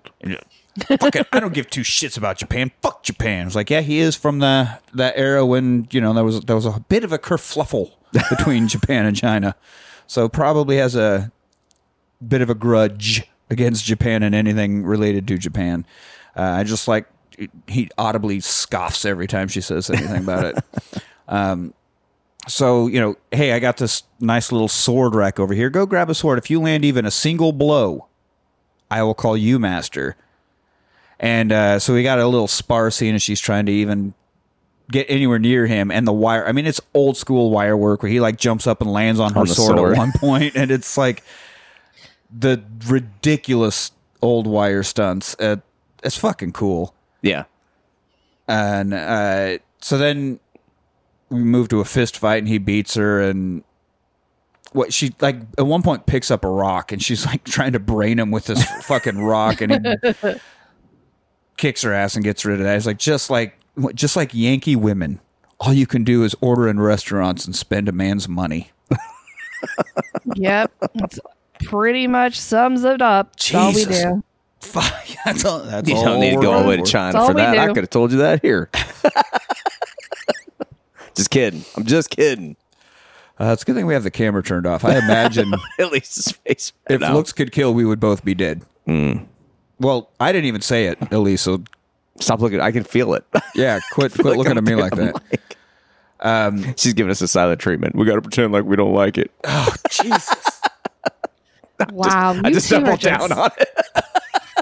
I'm not doing it. Don't say us too. Don't include me in this shit. Yeah. Fucking, you know what? I don't need to be here. So then he says, I claim your arm. This is mine now. You see this? Mine now. And since I keep it now. Yeah. Since it's mine, I want it strong, not this little bitch arm that you got. So we just go up to this plank of wood. He's got a plank of wood between, I don't know, like a brace. Yeah, it's kind like of thing built. Kung Fu And breaking board. So he's working on his 3-inch punch. And, it's where you put your fingers up against it. And instead of just going straight into the punch, like Bruce Lee's 1-inch punch, you pull back a little bit, but within 3 inches is all you get to work with. And he punches through the board. A hole. Doesn't break the board. He gets a hole straight through it because he's fucking... A hole puncher. He is a hole puncher. And he's a wood puncher. He's one with the wood. He is... See this? That's a glory hole now. I'm pretty good at this. I'm not sorry. I'm not sorry at all. Every time he goes into a truck stop, glory hole. Glory hole. This is the origin of the glory hole. Every time she tries to sit down to poop, it just fits through there and then penis slow. I was just looking for a little bit of a breeze. Yeah. So she has to start practicing this punch over and over, just like Van Damme with the tree, where it's like, do you even want to do this? Do you want to do this? Are you wasting my time and yours? It's like, it fucking hurts. Oh, does it hurt? He's belittling. Just punch through the fucking wood. Just all you got to do is punch through the wood. What? Just punchy.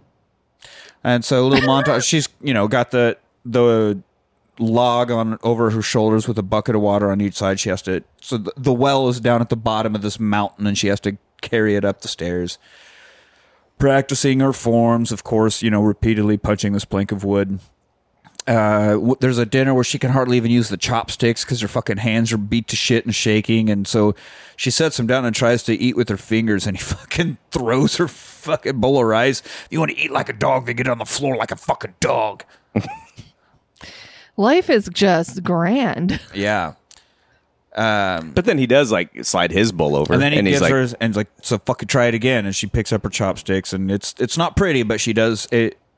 Make it work. She's able to get food to her mouth, and every time he approves, he just flicks his long, super long white beard, just flicks a little bit. Instead of nodding his head, he just flicks his beard. Always flicking the beard. Flicking the beard. God damn it. Didn't even realize what I said. All right, so back to the grave. She shuffles off her boots because there's a belt. It was he used his belt to tie her ankles together, bind her at the ankles, and her hands are tied together. But he used his belt at her feet, so she gets her boots off and then is able to shimmy the belt or her feet out of the belt, and then works one of the boots up and has a razor. Just like in Leroy Brown. Right. Got a razor blade in her shoe. Yep. And so cuts her hands free, and then she's like, okay, Pai Mei, and just starts punching, and the music swells in here, and it's like, holy shit, she's not going to die. The fucking feeling of optimism and triumph, and it's... Which is still even if you punch through that, you still got at least 6 foot of dirt over your head that's going to start pouring through you, but they kind of get through that too. So she does...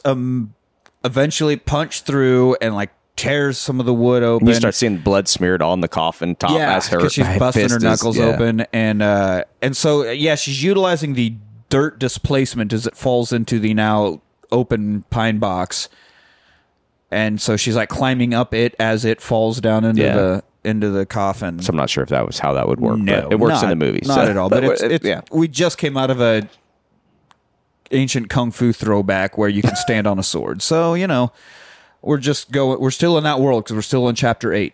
So we're still there. And it's really kind of cool shot of her climbing up the dirt. Climbing through the dirt. It's also creepy as fuck because all I can think of is bugs. And I'm like, ugh. It almost kind of reminds me of an ant farm type shot where you see the side of the dirt and her moving her way up through it.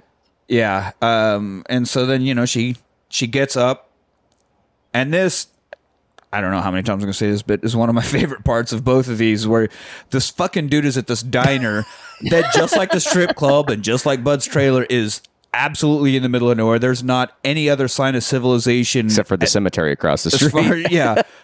And she comes walking up and you can just see the dust cloud, kind of like she's fucking Pigpen from Charlie Brown, just dust fucking flying off her. She just walks in and sits down. And she's like trampling along. Like, yeah. It's the walk too. That's just, wow. May I have a glass of water, please? Yeah, because she doesn't have any shoes on. She's barefoot because her boots are in thing. She left her boots. She just walks and sits down. It's like, may I please have a glass of water? And then it just cuts to chapter 9, and I'm like, good. It's like such a perfect joke ending on a button. Like, he doesn't draw it out. We don't have to see the guy like with his dumbfounded face or or anything. Just she asked that, and we move on. It like fucking perfect joke. May I have a glass of water, please? So chapter 9, Ellie and I. So, or L, I guess. Is it L, not Ellie. But it's so L. Elle gets up to Bud's trailer. And of course, he's waiting shirtless, like, gotta show her the goods. Just all fucking big old swollen up Michael Madsen, letting it all hang out there. I'm in no place to judge him. just studding it out. So while Elle pulls up to Bud's trailer, and he's trying to. I don't know if he's trying to swim her. He just doesn't give two fucks about anything. But we see Uma Thurman's like crawling up on this hilltop that overlooks the trailer, and she's like peeking down on watch. You get to see the car pull up and everything. And so inside, Elle is like, "Oh, that's a Texas funeral, huh? Interesting. So where is she at? Well, she's at this cemetery under the name of Paula Schultz." And he's making the sloppiest goddamn margarita you've ever seen in your fucking life. I mean, he's spilled like ice cubes all over the place. Yeah. He's got the old school ice cubes that like just the water divided by like the metal dividers. Yeah, the divider is separate. And then, he just, whatever makes it in there. Same with the tequila and same with the fucking, of course, it's just a bottle of mix. He's not like making a proper margarita. Yeah. And he doesn't even care how much of it makes it in and how much ends up on his countertop. Like, it is the sloppiest process I've ever seen. It's also like 9 o'clock in the morning, which I mean, I ain't judging. Yeah, it is 9 in the morning, and I even have that note. Like, he's got the next 3 weeks off and recently came into a lot of money. Might as well drink. Can't drink all day if you don't start in the morning. That's right. So, and he sits down. She has a little rolling suitcase with the cash in it. And he sits down. Which are you filled with? Really quick, though, I'd like to point out that suitcase was red again, and I love that she always has something red. Oh, is that like a theme with Elle? Yeah, because in the first volume 1, she had the red stitching on her jacket and all that. And then I was just thinking of the red on the nurse, but I thought it was a black eye patch until she turned into the nurse, and then I just had the Red Cross. Right. But I was like, well, that's just Red Cross. That's normal hospital shit. Nope, she's always got something red with her. Well, that's her thing. What is she, the California mountain snake or something like that? Is that the one she is? Yeah, she's a California mountain snake.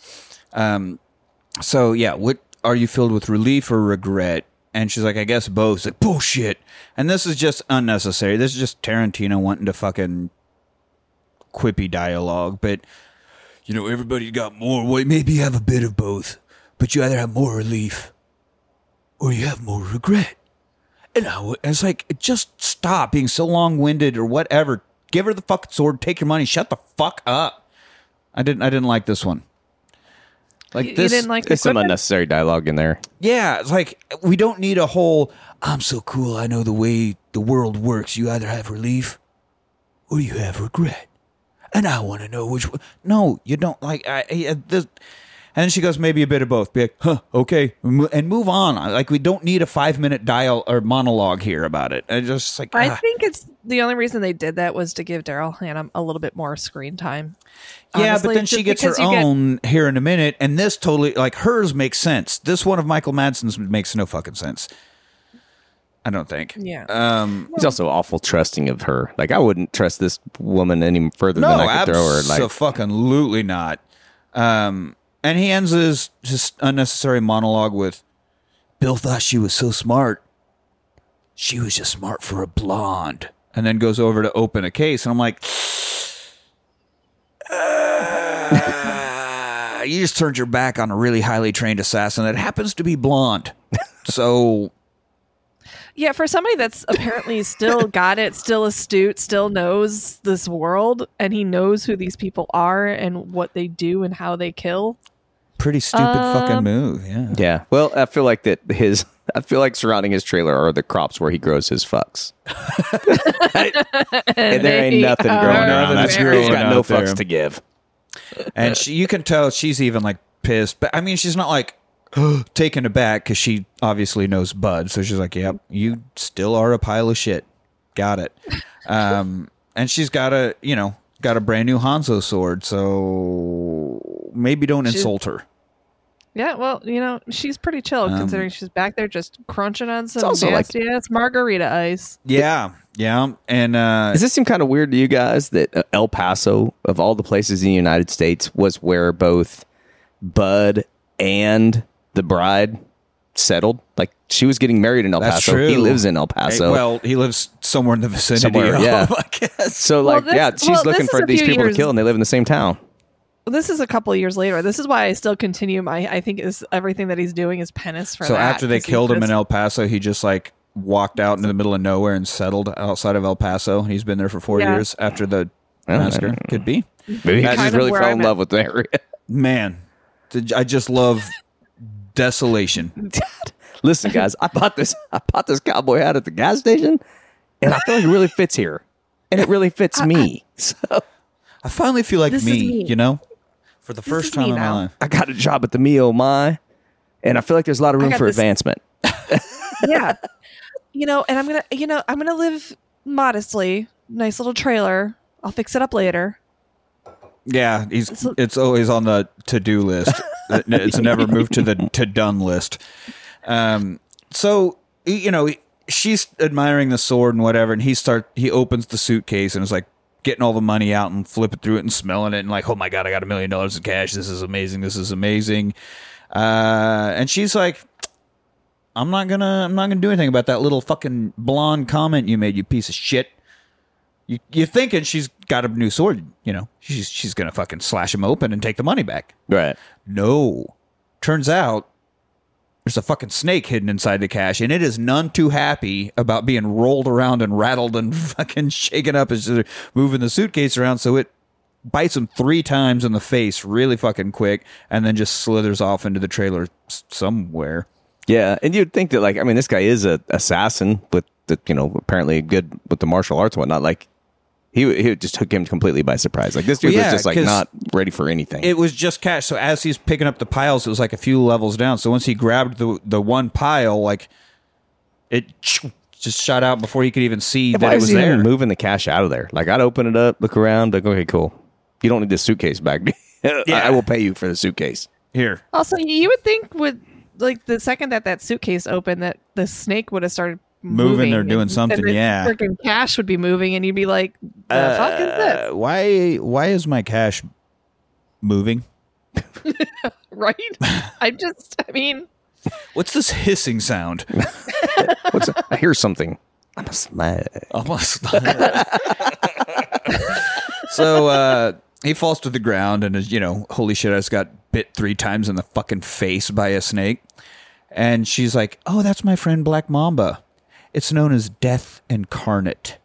Its venom causes paralysis, could kill a person in 4 hours if bit on an appendage. However, someplace vital like the face can kill in 20 minutes. And she gets out her notepad because she's like, I looked this up. Like, she just wrote down the Wikipedia page about Black Mambas, and she's like reading all of these notes that she's taken. It's like, the amount of venom it can give in one bite is gargantuan. God, what a great word. You never get to use that in a sentence, do you? And she's like so calmly, as he's like laying there but going, let's also recall that the Black Mamba is the bride's name. Yes. Yeah. Right.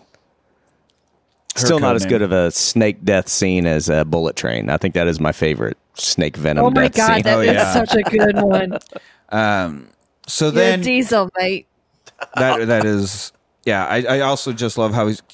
Can I get you something? If I help you, is that you want to hold your hand? Is that misogynistic? If I do, I don't. I'm mansplaining. He's so concerned about that's such a good movie. Gender roles. Yeah, it's funny.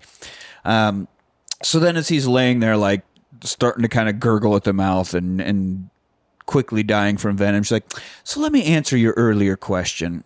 I do feel regret that the greatest warrior I have ever met her end at the hands of a alcoholic piece of shit like you. She deserved better.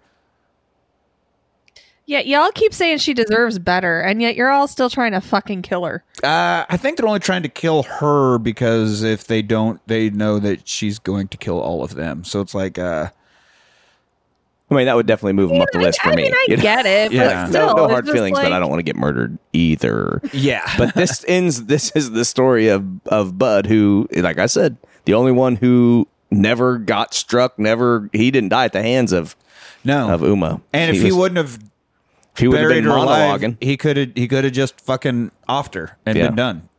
Like, he totally had her defeated. He just didn't follow through. Yeah. Luckily for Uma, I guess. Yeah. Well, he thought he got her. And that's why when it comes to tournament time, I'm voting Bud. I'm Team Bud. Well, you can't because he dies. He dies right here. Just he's still in the movie, though. Final.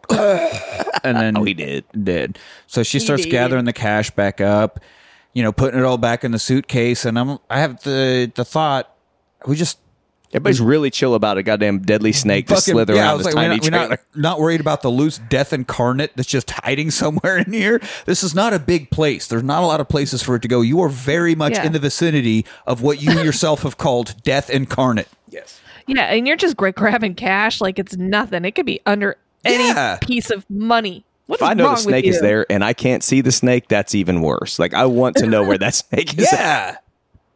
It's like when you see a spider and then all of a sudden you don't see anyone. Like, okay, I know it's here somewhere. Fuck. Burn down the house. Yeah. Like pooping in the porta john and there's a spider in the corner. Like, all right. Oh, that's you be happened cool. to me. I'll be cool. And then it starts crawling towards me. Like, I can't fight off a spider while I'm pooping. Especially not in a porta john. I don't have room to go anywhere. Be cool, spider. Be cool. That's not cool. That's not cool. Like, if I was home, I could, like, run out of the room or something. But what am I going to get dirty butt shuffle across the freaking yard? Across the fucking job site, and everybody's looking at my tiny peen hanging out. Probably still road apple splattering, like, God.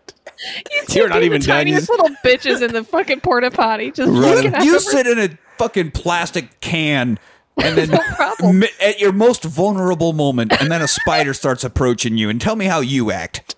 Yeah, I'll be fine. Yeah, you're all of a sudden your dick out running across the friggin' show up yard with a friggin' monkey tail hanging out the back. Not cool, spider. Not cool. Now everybody knows I'm a bitch. Thanks. Yeah. So Bill calls her. She answers like, "Oh, honey, I'm so sorry. Your brother is dead." Yeah, that bitch put a black mamba in his trailer. Don't worry though, I got her. Oh, and she takes total credit. Well, if you're ever feeling sentimental, drive out to Barstow, California, stop and get yourself some flowers, go on out to the Huntington Cemetery, visit the graveside of Paula Schultz, and that is the final resting place of Beatrix Kiddo. So we finally get the name. We get the name. Finally get the name. Which then we find out we've had the name because he's been calling her Kiddo every time that, like, he called her Kiddo at the beginning of the movie. A pet name, but that's actually her last name. So he's not in El Paso. He's outside of Barstow, California. I guess it was that. I thought it said that he was in El Paso. He said he got money in El Paso. Oh. Huh. Which would lead you to believe that, he's also, but they're in Barstow, or at least the cemetery's in Barstow, which would be a long drive just to head there from El Paso, Texas. Yeah. And as I've mentioned before, it's a long ass trip. It is. I don't know from El Paso to Barstow's like right before you cross into Vegas, right? That's the town that's halfway between LA and Vegas, like right on the California-Nevada border. Yeah. Yeah. So she's still on the phone. She's like, do you need me to come by? You want me to come by? Like, how it's been at least 4 years, if not longer, that you've been one of Bill's, ladies, and you still have to ask permission. Do you need me to come by? Ah, man, she's still hook, line, and sinker on, the old Bill train.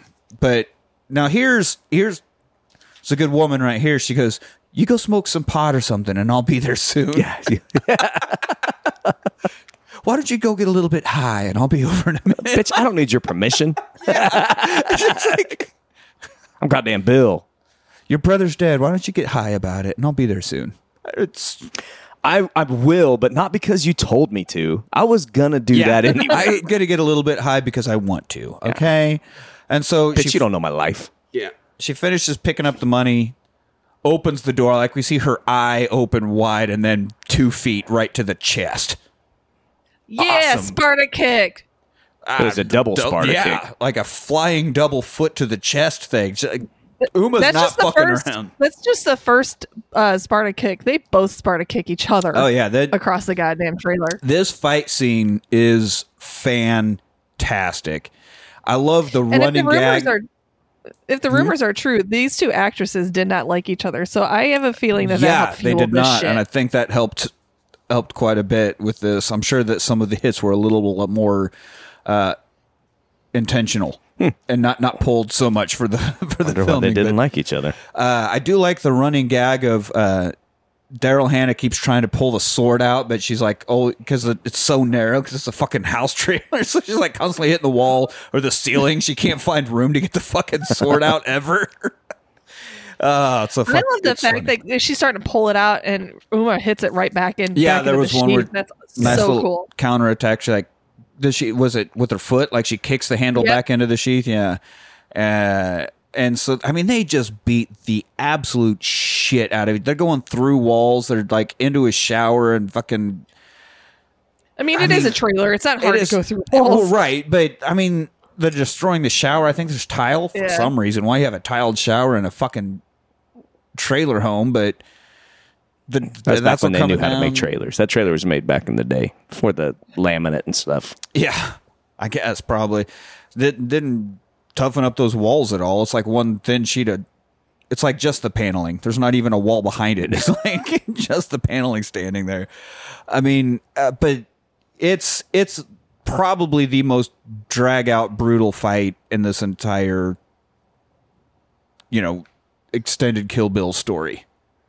Her and Vivica Fox kind of beat the shit out of each other a bit, but this goes on longer.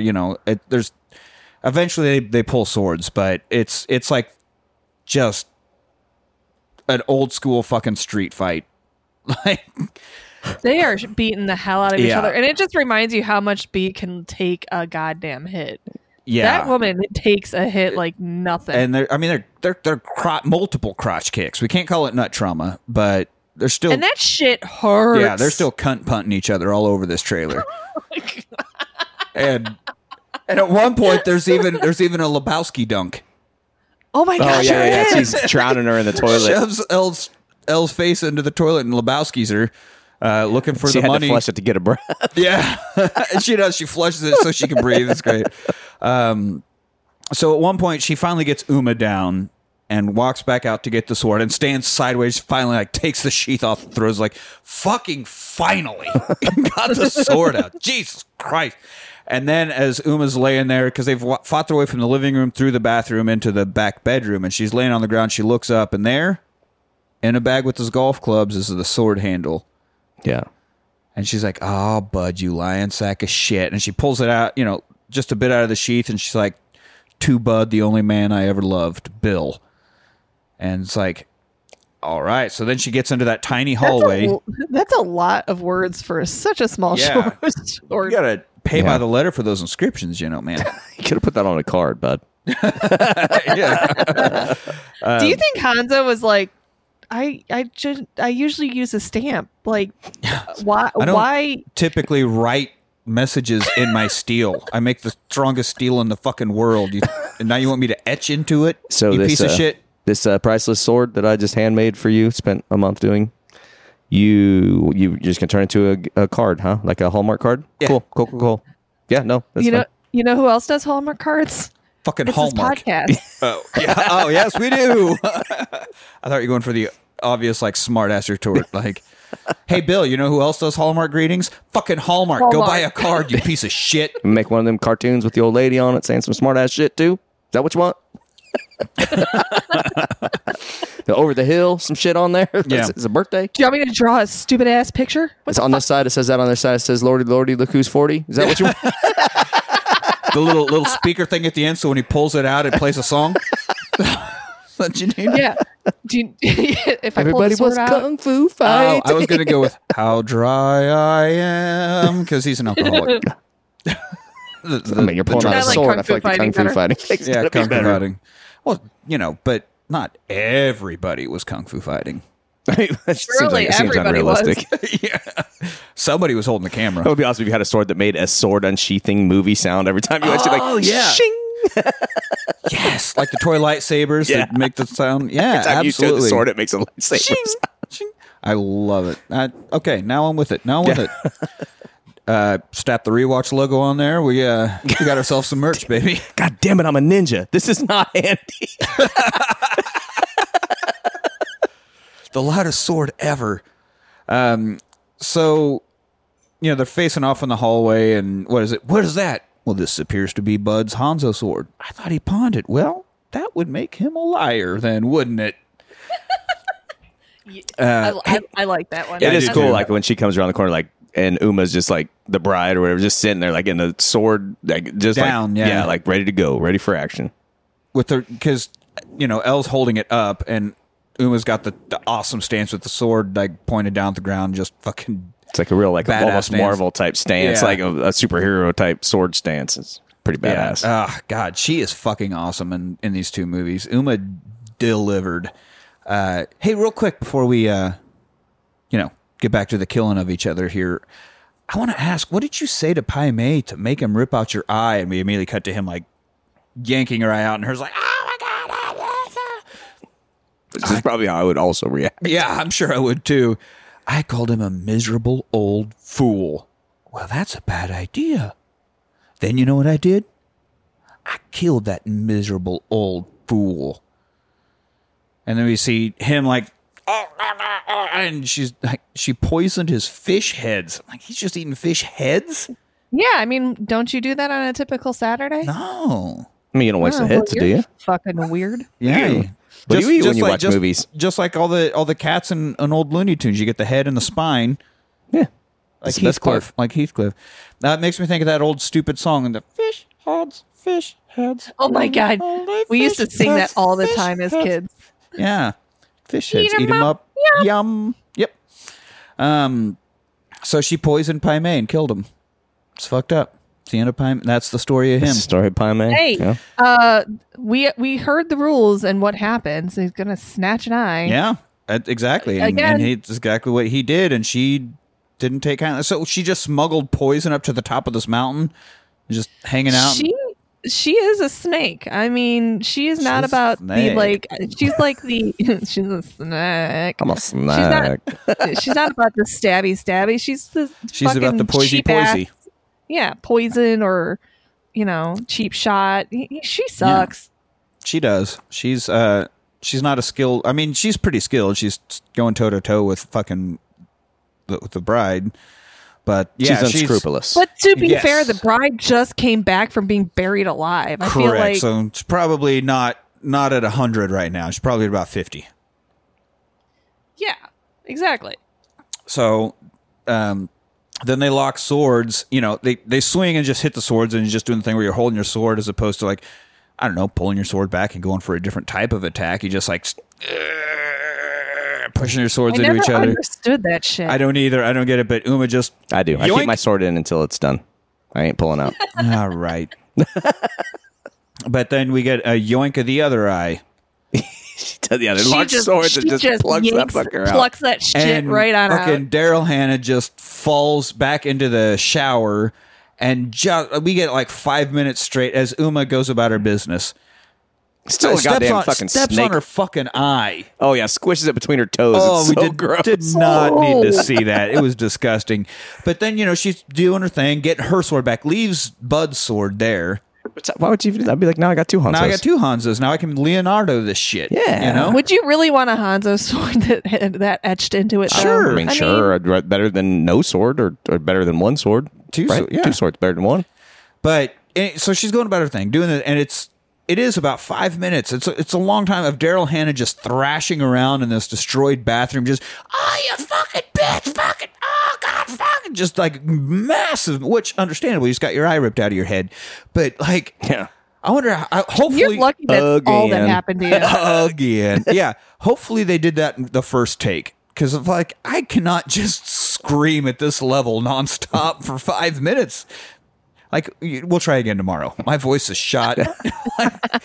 It goes on, and then Uma just leaves. So I know there's a black mamba running around the trailer still somewhere, but we just are supposed to assume that she dies.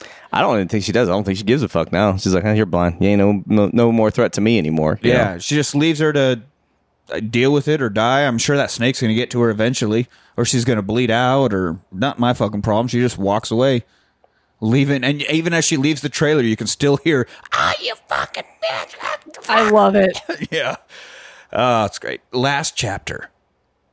Face to face. So she's racing along in this fancy little convertible. Now, there's a bit of trivia where they were supposed to use a stunt driver. And Tarantino's like, nah, you're just driving straight. You can do it. I even did it myself. You can just driving down the road. So he has Uma actually driving, but then she did wreck and she like had a back injury and fucked up her knees too. Yeah. And then she tried to get a settlement, and of course Weinstein, being the biggest pile of shit that ever existed, well, outside of Hitler, I guess, but it's like, nope, can't do it. Or we'll help cover some of the bills, but you have to sign something saying it's not our fault. Or he was doing something sleazy, and Tarantino didn't help out or stand up for it until years later when Weinstein finally went down and all the allegations came out and everything. Then finally he was like, oh, Uma, here's the footage of what actually happened, and you were in an unsafe situation due to work, and you finally have evidence for your case. Like, could have used that fucking 10 years ago, Quentin. Piece of shit. And that's why raging asshole. Uma and Tarantino never work together again. Pretty big fault. I don't blame her. Once he gave her the footage, they have made peace, and she's like accepted his apology, but she's not working with him anymore. That's for fucking sure. But I don't know. I don't know if this is the scene. I don't know which scene it was, but the only other time you see her driving was the rear projection thing. So This had to be the one where it happened. But yeah, it's like a 2-second clip of her just driving on a gravel road in a convertible. So I don't really know what the danger was. She didn't even turn. I mean, yeah, she didn't. Nothing really happened. But also, why, if like that was a giant concern, why couldn't we just like green screen the background? Yeah, or why did we need her to drive? Because it's not like we really get a clear shot of her behind the wheel in it until she pulls up to the place, and all she does is like come to a stop. Then, so that wasn't direct. I don't know when it happened. So stupid. It's really weird. It is dumb. I mean, why would anybody ever let a woman drive? Jesus fucking. I'm just kidding. I'm just kidding. No. Actually, I was like, whenever I have to drive, I'm like, oh, I gotta drive. Like, I always prefer Melanie to drive. She's a safer driver than me too, to be honest. I was like, she just drove back and gave you a breakfast burrito, and you're gonna be talking shit like this? She ain't. Yeah. Gotta keep her in place. Whoa, buddy. Luckily, she's not here. So anybody that sees Melanie and sees me knows that I'm the one that is put in my place. That is true. Yeah. So we get to the house of Esteban Vallejo. Who's a friend of Bill's. Bill was always looking for father figures, and he found one in Esteban. And Esteban here is an old pimp. Of course he is. He's like in his 80s, still running this brothel in Acuna, Mexico. Been doing it for over 50 years. It turns out that really is an actual brothel, and those really are actual sex workers. Oh, that's right. Yeah, this is the real people. The Uma and Esteban are the only two actors in this. Even the Scar Girl? I'm sure that was makeup. Hopefully, yeah. So she goes to sit down with him, and he is like the dog in him comes right back. He's just this old man sitting there enjoying his smoke and just in his sundown years. But then Uma Thurman sits across from him, and that pimp comes right back out. He's in full on pimp mode. He is pretty suave. Smooth too, dude. Yeah, like he's. Oh, pretty lady, beautiful woman. Oh, yes. And she's like, where's Bill? I'm prone to flattery. Yeah, I warn you, I am prone to flattery. Something like that. yeah. Susceptible. I'm susceptible to flattery. I should say that all the time. Yeah, and as soon as she goes, "Where's Bill?" You must be Beatrix. I don't know why he's fucking Dracula, but and so then he tells this whole story. Manny, is that you? Yeah. Oh, you're Beatrix, and I am Egyptian. Better movie.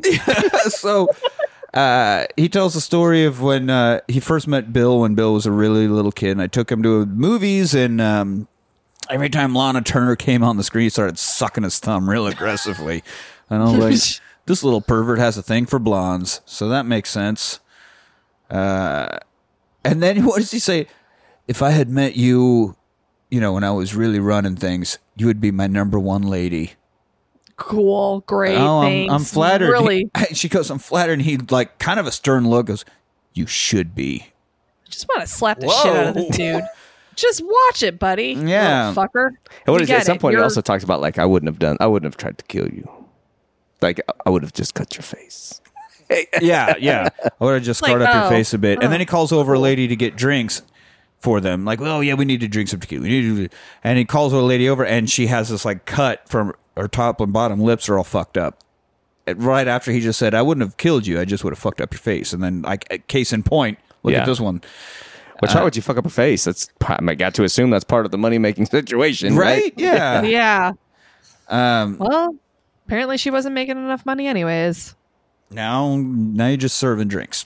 I don't know. So he does tell her, Bill's staying at this resort place. I'm telling you where he is because he would want me to. I don't understand. She called BS on that. I don't. Why? That doesn't make any sense. Well, how else is he ever going to see you again? Well, he found me in fucking El Paso. He could find me fucking anywhere, right? Because as he himself said, I'm the man. Okay, Cool. so he could find me if he really wanted to see me again. But whatever. It's a pretty BS reason. Either way, she gets the location of Bill.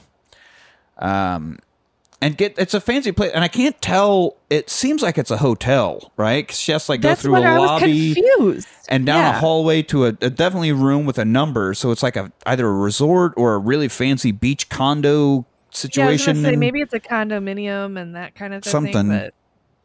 But he's definitely got the beachside resort kind of layout going on, and goes into his room, sneaking around.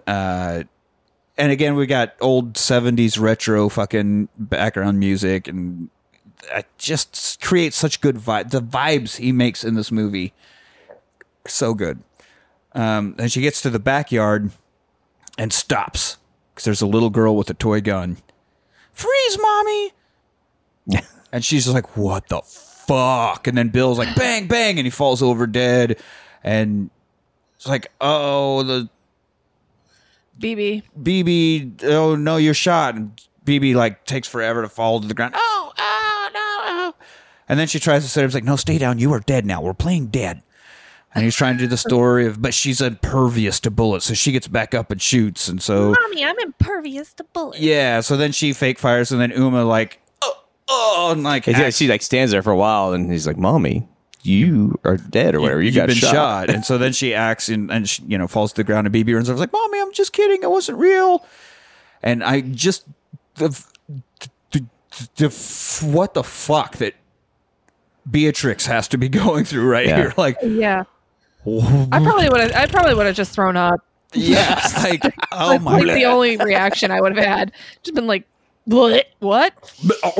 yeah, it's insane. So it's a cute scene, and Bill is amping it up. Like, I know you're here to kill me, but boy, am I going to milk this cute little playhouse daughter thing as much as I possibly can before we get to the I'm gonna killing. fuck with your head first. Oh yeah, and so I get that Uma's me like, holy shit, this is my daughter. I didn't know I had a daughter. I didn't know she survived and all that. But BB's just like, oh my god, it's mommy. I love mommy so much. Like, you haven't never known this woman. Well, Yeah. I mean, obviously Bill's talked about her throughout the Right, years so and made her a presence for, He does say, I've been telling her you're asleep, and whenever she wakes up, she will be very excited to see you. She's been dreaming of you. Did you dream of me, Mommy? Oh, yes, I definitely did, even though I thought you were dead. So he told her that Mommy's a thing, but he's not going to tell her how or why or what. Kids are going to be like, who's this fucking person? I mean, I know your mommy, but you're still a fucking stranger. She's got pictures of her. I just don't think there would be this immediate "mommy, I love you" bond from the girl's perspective. I'm sure that Bill was told by Esteban that she was coming. Right, but a 4-year-old isn't going to be like, "Oh yeah." Right, but what I'm saying is she's probably prepped BB with mommy's coming. Oh, yeah, I mean, I don't think, 4-year-olds probably get excited. If you never met your mom, I'm sure, or dad or whatever, I'm sure if they're like, hey, that lady I've been telling you about, she's coming. Your mom's coming. So she's probably like... But that's what I'm saying, yeah. Esteban probably called Bill, and Bill's probably like, hey, BB, your mom's coming. Yeah. It's like they're just playing. Which Santa Claus times 4. Well, I mean, it ain't like she brought gifts.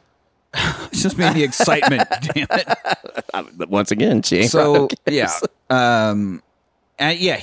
He's working it. And then, he's like making a sandwich and telling stories. And he is like, yeah, I know everything's totally fine. You don't want to kill me, right? Look, your daughter's here. Yeah, and talk about the goldfish for a while and her understanding death. The amount, the cool stories that if that's your dad you're getting as a kid.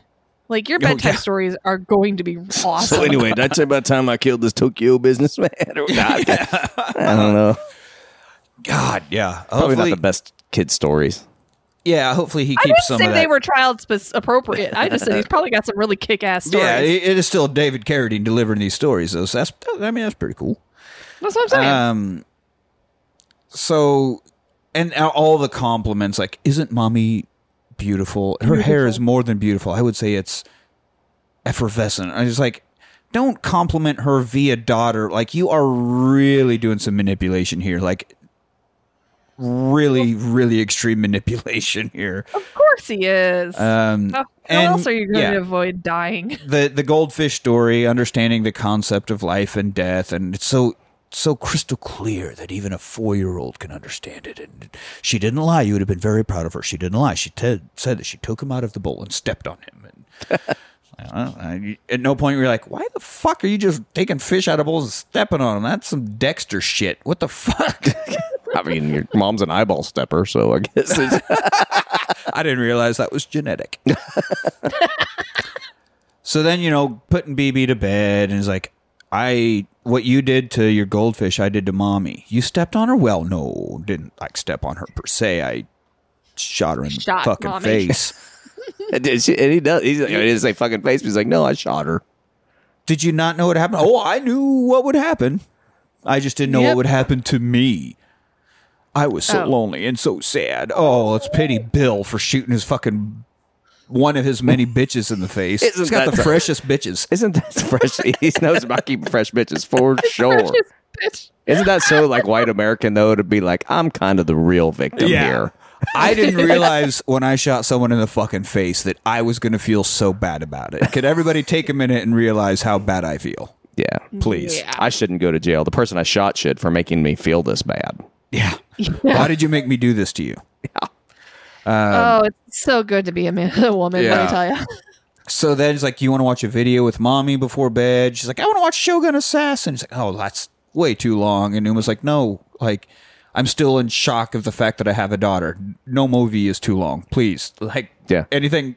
I need all the that is a real movie, and now I have to see that movie. That's on my list of movies to see. And it's funny that she's 4, and her bedtime videos are Shogun Assassin, old kung fu sword You're gonna be movies. shocked. That's gonna be Rose. Man, you 100% know that Bill was going to raise that girl to be an assassin. Yeah. Yeah, Rose is gonna see the entirety of the Van Damme filmography before she's 5. I'm sure. Bloodsport, please. Dad, let's watch Bloodsport. Okay. And you're gonna be the proudest father in the entire world. Oh yeah. She's may or may not already have a Van Damme onesie. So they're watching Shogun Assassin. Of course, BB falls asleep, and Uma's just laying with her, and she even keeps. I mean, she's got the arm under BB like you have to do in your big spoon. You're laying there just pretending like your arms are not falling asleep and you're fucking miserable. And she like even keeps poking her, just almost like, are you fucking real? Like, is this happening? Uma delivers. Great. She does great with all the fucking fight scenes. She does great with the sword work. She does great with, but like when it comes time to just, she can go from emotion to emotion to emotion and like convey the swirling cacophony of feelings that somebody would be going through. She fucking nails it. And she did awesome. I knew Uma from like my Super Ex-Girlfriend and Truth About Cats and Dogs and some kind of cheesy rom-coms and stuff, but I don't think she got the credit due that she should. She's fucking badass. Yeah. Especially I wouldn't disagree with that. And I don't know if the falling out because of that whole car wreck and, button heads with Weinstein, even though it wasn't a sexual assault thing. Odd that this is like the one time it wasn't, but you don't butt heads with Weinstein, so I'm sure that's why she went from like major Tarantino movies to B-grade rom-coms and shit. Like, I'm sure that was a reason her career kind of stalled. Yeah. And it should, because she's fucking fantastic. And so once BB falls asleep, she slowly gets up. Don't disturb. Oh my God! Once a fucking baby falls asleep, you will do anything to keep it that way. Yeah, you'll chew your own arm off. Yes, absolutely. I will pull a James Franco from 127 hours to get out of the situation. Coyote ugly the shit. Yeah, absolutely. And she walks, and we get also nice soundtrack note here. A really cool cover of the song "She's Not There." This one's called About Her as opposed to She's Not There, but it's still that no one told me about her. But they make it all like sparse and creepy almost as she kind of wanders through the house, got to go find Bill.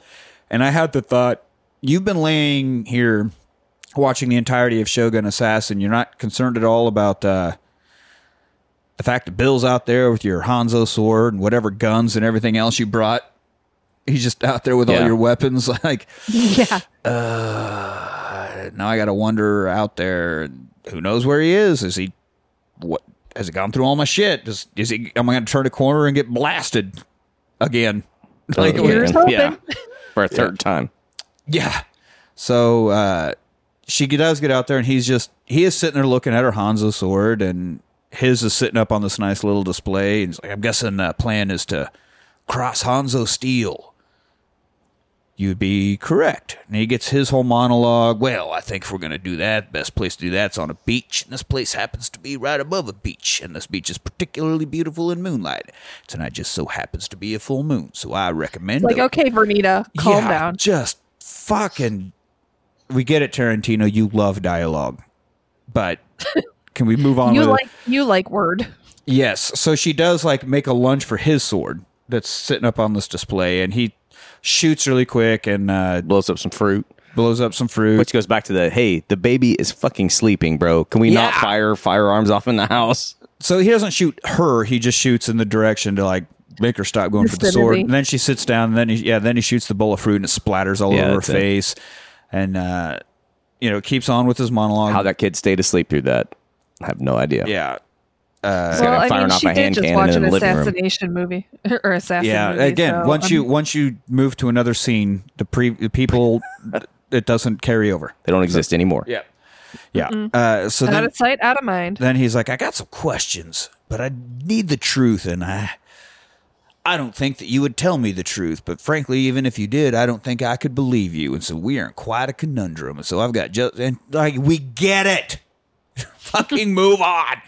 But he's developed his own truth serum that is 10 times more effective than something like that than sodium, or I can't remember the pentothal or whatever I think it is. Yeah, so it's better than that because he shoots her with a dart gun now, and also instead of that hangover feeling, you get a feeling of euphoria. You feel it? No. Euphoria? Well, no. That sucks for you. Sorry. Can you imagine how much that would hurt to get hit that close with a dart gun? In the knee? I mean, probably not as much as a double barrel of rock salt to the tits, but... Yeah, could have got a dart to the tit. I mean, she probably can't feel her tits anymore after that. No shit. God, I bet not. No more nipple play for Uma. God, but every time you put your mouth on them, it'd be like a rim of a salted margarita. Jesus. Fucking hell. What? You don't think she'd clear the salt off? I don't know. I mean, it's You embedded think in it's there. embedded Right? in It's the going to be skin? coming out like over the course of the next Perma-salt. Yeah. A little bit of pepper on them. I hate all of this. Yeah. Can you dip your titty in my drink? I need to salt it up a little bit. This potato around needs the some rim? titty. Potato needs some patitty. Potatoes. Jesus, we're terrible. So then we get a Superman monologue where, and he does eventually get to a point, but at first you're just like, why the fuck is he talking about? You know, I love superheroes and comic books, and my favorite was always Superman. And what made him unique is that, well, Spider-Man was Peter Parker. He had to put on a costume to become Spider-Man, and well, Batman was Bruce Wayne until he put on his costume to become Batman. But Superman came from outer space, and his costume with that red S, that was the blanket that the Kents found him lying in, and so his alter ego was Clark Kent, and that was his take. That's what he thought of us, was weak and ignorant and incompetent, unsure. Not wrong. Yeah, it's actually a pretty good point that he's making. Like, Yeah, because but Superman is the only hero that's his actual identity. His alter ego, his costume is human. Human. And so all of this to say, you are Black Mamba. You've always been Black Mamba. You are an assassin. You put on a costume to become Arlene that works at a record store in fucking El Paso. That's why I was so pissed off. Oh. Petty. Okay. I feel like that's petty, dude. A little It is petty a bit there. petty, but I'm glad you finally came around to a point, because I was just like, what the fuck is this all about? So finally, my questions. She's given it enough time for the truth serum to really work. It's like, did you really think that life in El Paso would work? And she goes, no, but at least I would have had BB. Did it feel good to kill all those people to get to me? Yes. Now the big one. Why did you run away from me with my baby? So then we get this whole thing about the last assignment she was sent on. She was supposed to take out Lisa Wong. While she was in her hotel room before she went out, assassinating. The assassinating. She felt something and thought, maybe I was pregnant. So she took a test. Turns out she was pregnant. And at that time, somehow she wasn't as stealthy as she should have been. Or, Lisa Wong had caught wind that there's an assassin in town to kill her. So she sent an assassin of her own named Karen. Fucking Karen. And just shotgun through the door. Almost hits her. She dropped something, and so she bends down to pick it up as the shotgun goes off. Just narrowly avoids getting shotgun to the face. This is how you assassin, though. You just go just go with blamos. With blamos, and you're done. And so they end up in this bit of a standoff where she's got a gun, and I'm fucking Annie Oakley with this, and I've got you in my sights, so I could kill you if I wanted to, but I just found out I'm pregnant. She's like, oh shit. Normally, yes, you would be right, but look at the test. And I love this whole bit. Yeah, the whole thing is like, I don't know how to read this. So she goes and picks up the box, and she's trying to read it, and Bloomy is pregnant. I can read it myself. Thank you very much. Yeah, while they're holding guns at each other. Yeah, while they're holding guns at each other. I do want to point out the really cool thing about this Karen, though, is that BB threw a knife at her face, and she caught it with the butt of the gun. I'm like, that was badass. Yeah, that was sweet. And then even while she's standing here reading all this, you can see the knife still sticking out of the butt of the shotgun. Yeah. It's just like, that's badass. All right, it was Karen. very badass. So she's like, look, I got a baby now, and I'm still trying to process this, so I won't kill you, and you just turn around and walk the fuck away. And so Karen walks out the door, and then you just see her face through the hole that she made with the shotgun blast. She, congratulations, and fucking runs off.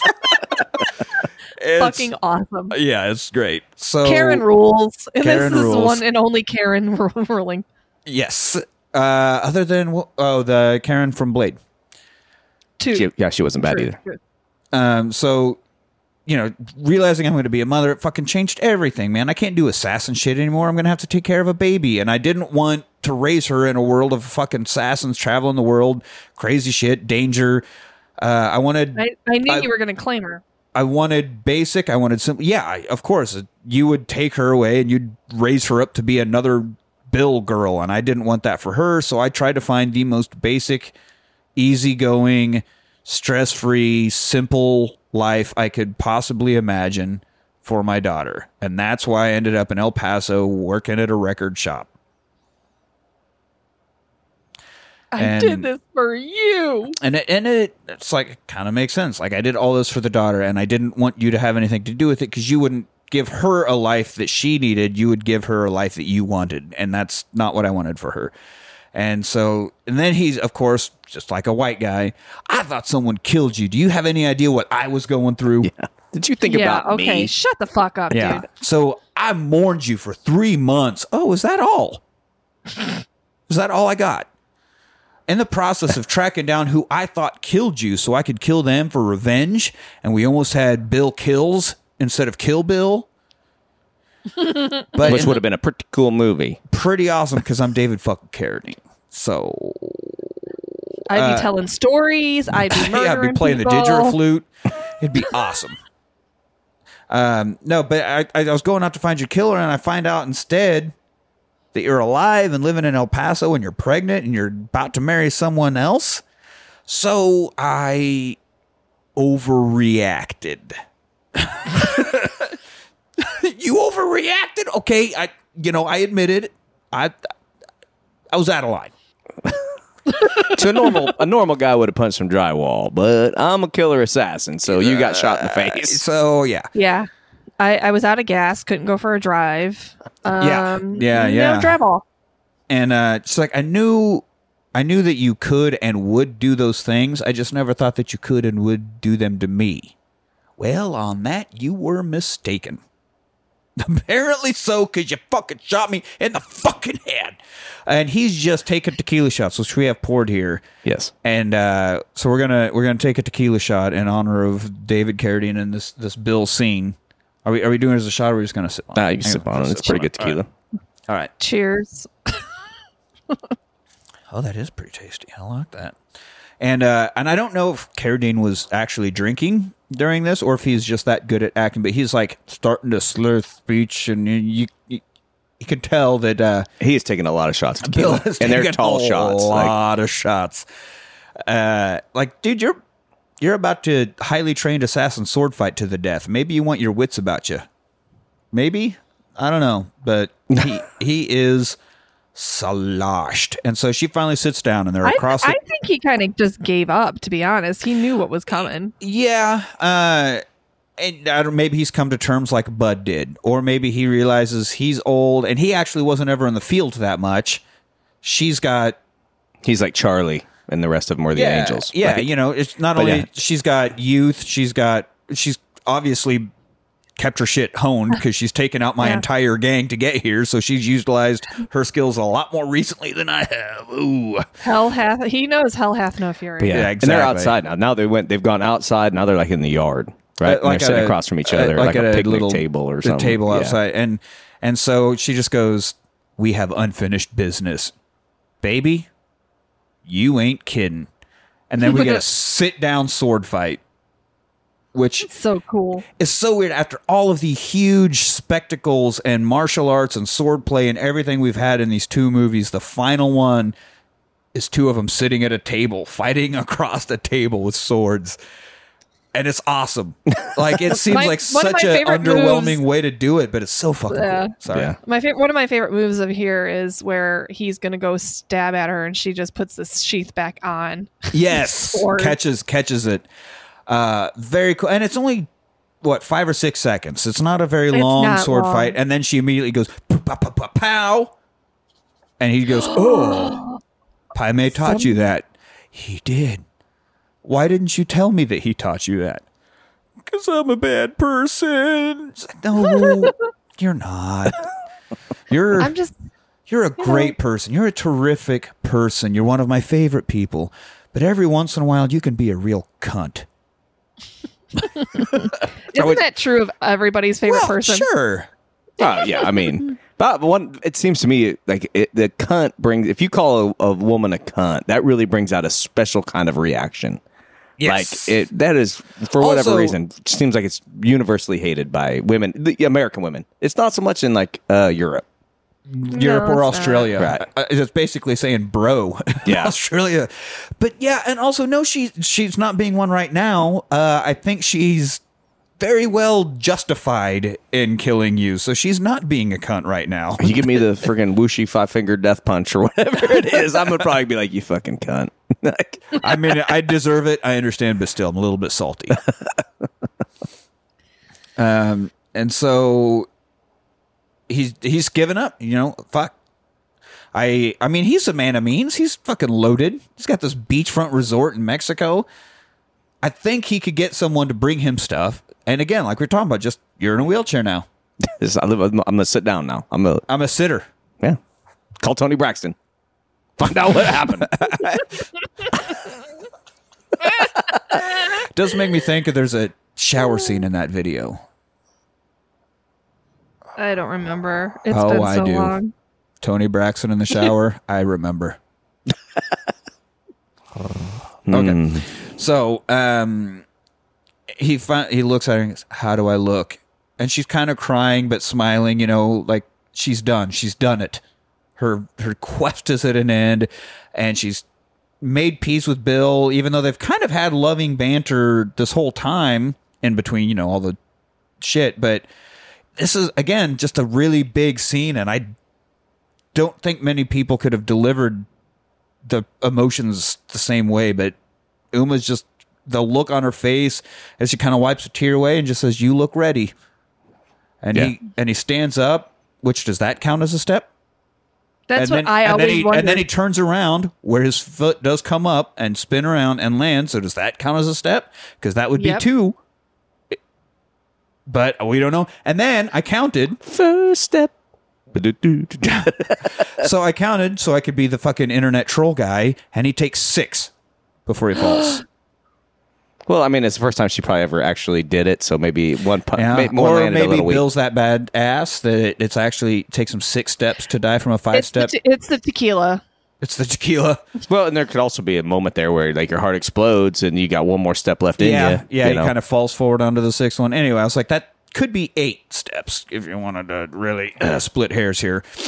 All right, trivia guy. Calm Yeah, down. right. But he just walks and collapses. And that's it. And she gets up and grabs BB and climbs in the car, and they're gone. Takes off.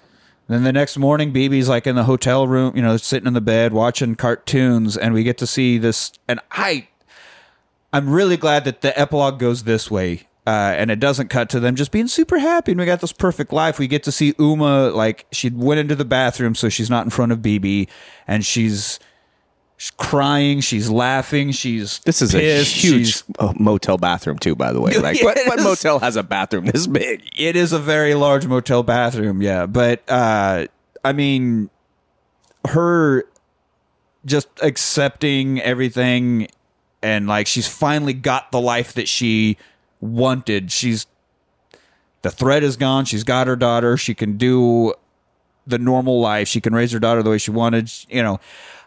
Just such a fucking amazing scene, and it's her crying on the fucking bathroom floor, but Jesus Christ, and it's she heavy. ranges from like happy tears Yes. to just And it's weepy. probably far more realistic than what a lot of movies would portray, just like driving off into the sunset. And that's Yeah, why no, I it's- love that they give her character this scene. You get to see her like go through breathe, it. like everything's different. That is done. Like, you get the revenge stories and then it kind of ends, whatever. Like, you don't get to see them like, holy fuck, I actually did it. I actually have this life. You know, I've achieved. And it's fucking great. And then she just goes back out and like gets on the bed and holds BB and they watch cartoons together and you get credits. Yeah. So, God, what an ending. What a fucking ending. Amazing. So, I guess, And there is a post-credit scene on this movie. I don't know if you stuck around and watched it to the end. yes, there's, we get the little scroll that says the lioness has rejoined her cub and all is right in the jungle. Yeah. And then, of course, the curtain call credits, as I call them, where you get to see every person who's been in the movie and their name. And in certain cases, Oren Ishii, a.k.a. whatever. I love these old school credit cards. Yeah. And then even the credits cards. aren't the standard, like, scrolling up. They're like the old Hollywood ones where you get, like, a list of them on the screen and then the screen changes. Yeah. So even the credits, the actual credits themselves are like a Hollywood throwback. I mean, Tarantino spared no expense. $60 million. Fucking better not have. No. Well, 30, I guess. So what was the post-credit scene? I did not write it down. It was like, it's something with the eyeball. I just wrote down like a funny little post-credit on the eyeball pluck. I think it was when she plucked. Oh, it was like a different take of the eyeball pluck or something, it was something like that. Something, because then she was like, let's do it again or something like that. Like, yes, it was almost like a blooper for a second. I do like, as they're going through everybody, it's like scenes from the movie, like Oren is her, like maybe in the boardroom, and Vivica Fox is at home, and you get to see everybody in their element. When it says to Bill, a.k.a. Snake Charmer, it's just him laying dead in the yard still. Fantastic. Funny, like the help was poking him with a stick or something. Oh, he did. I checked. He was dead. Either that or it would have like one of each of the snakes crawling around in the yard. Would have been cool too. Oh, that would have been kind of like, represent one of each of them. And they all have, red, blue, purple, and orange. Teenage Mutant Snakes. Master Splinter, calm down. Yeah. Damn it. Calm it down. This is just a Teenage Mutant Ninja Turtles movie. Yeah. Oh, it was a secret Ninja Turtle. I would love it. How awesome would it be if you were like watching a movie and you get like towards the end, like the third act, the final climax, and then all of a sudden Ninja Turtles. You're like, holy shit, secret Ninja Turtle movie. That would be amazing. Movie. Yeah. It's like John Woo-esque, all this gunplay, all this crazy shit, and then all of a sudden at the end, the turtles come out of nowhere. You're like, what the fuck? Yeah. Oh, I would love it. Somebody make a secret turtle movie. Anyway, so that's the end of Kill Bill. We have killed Bill.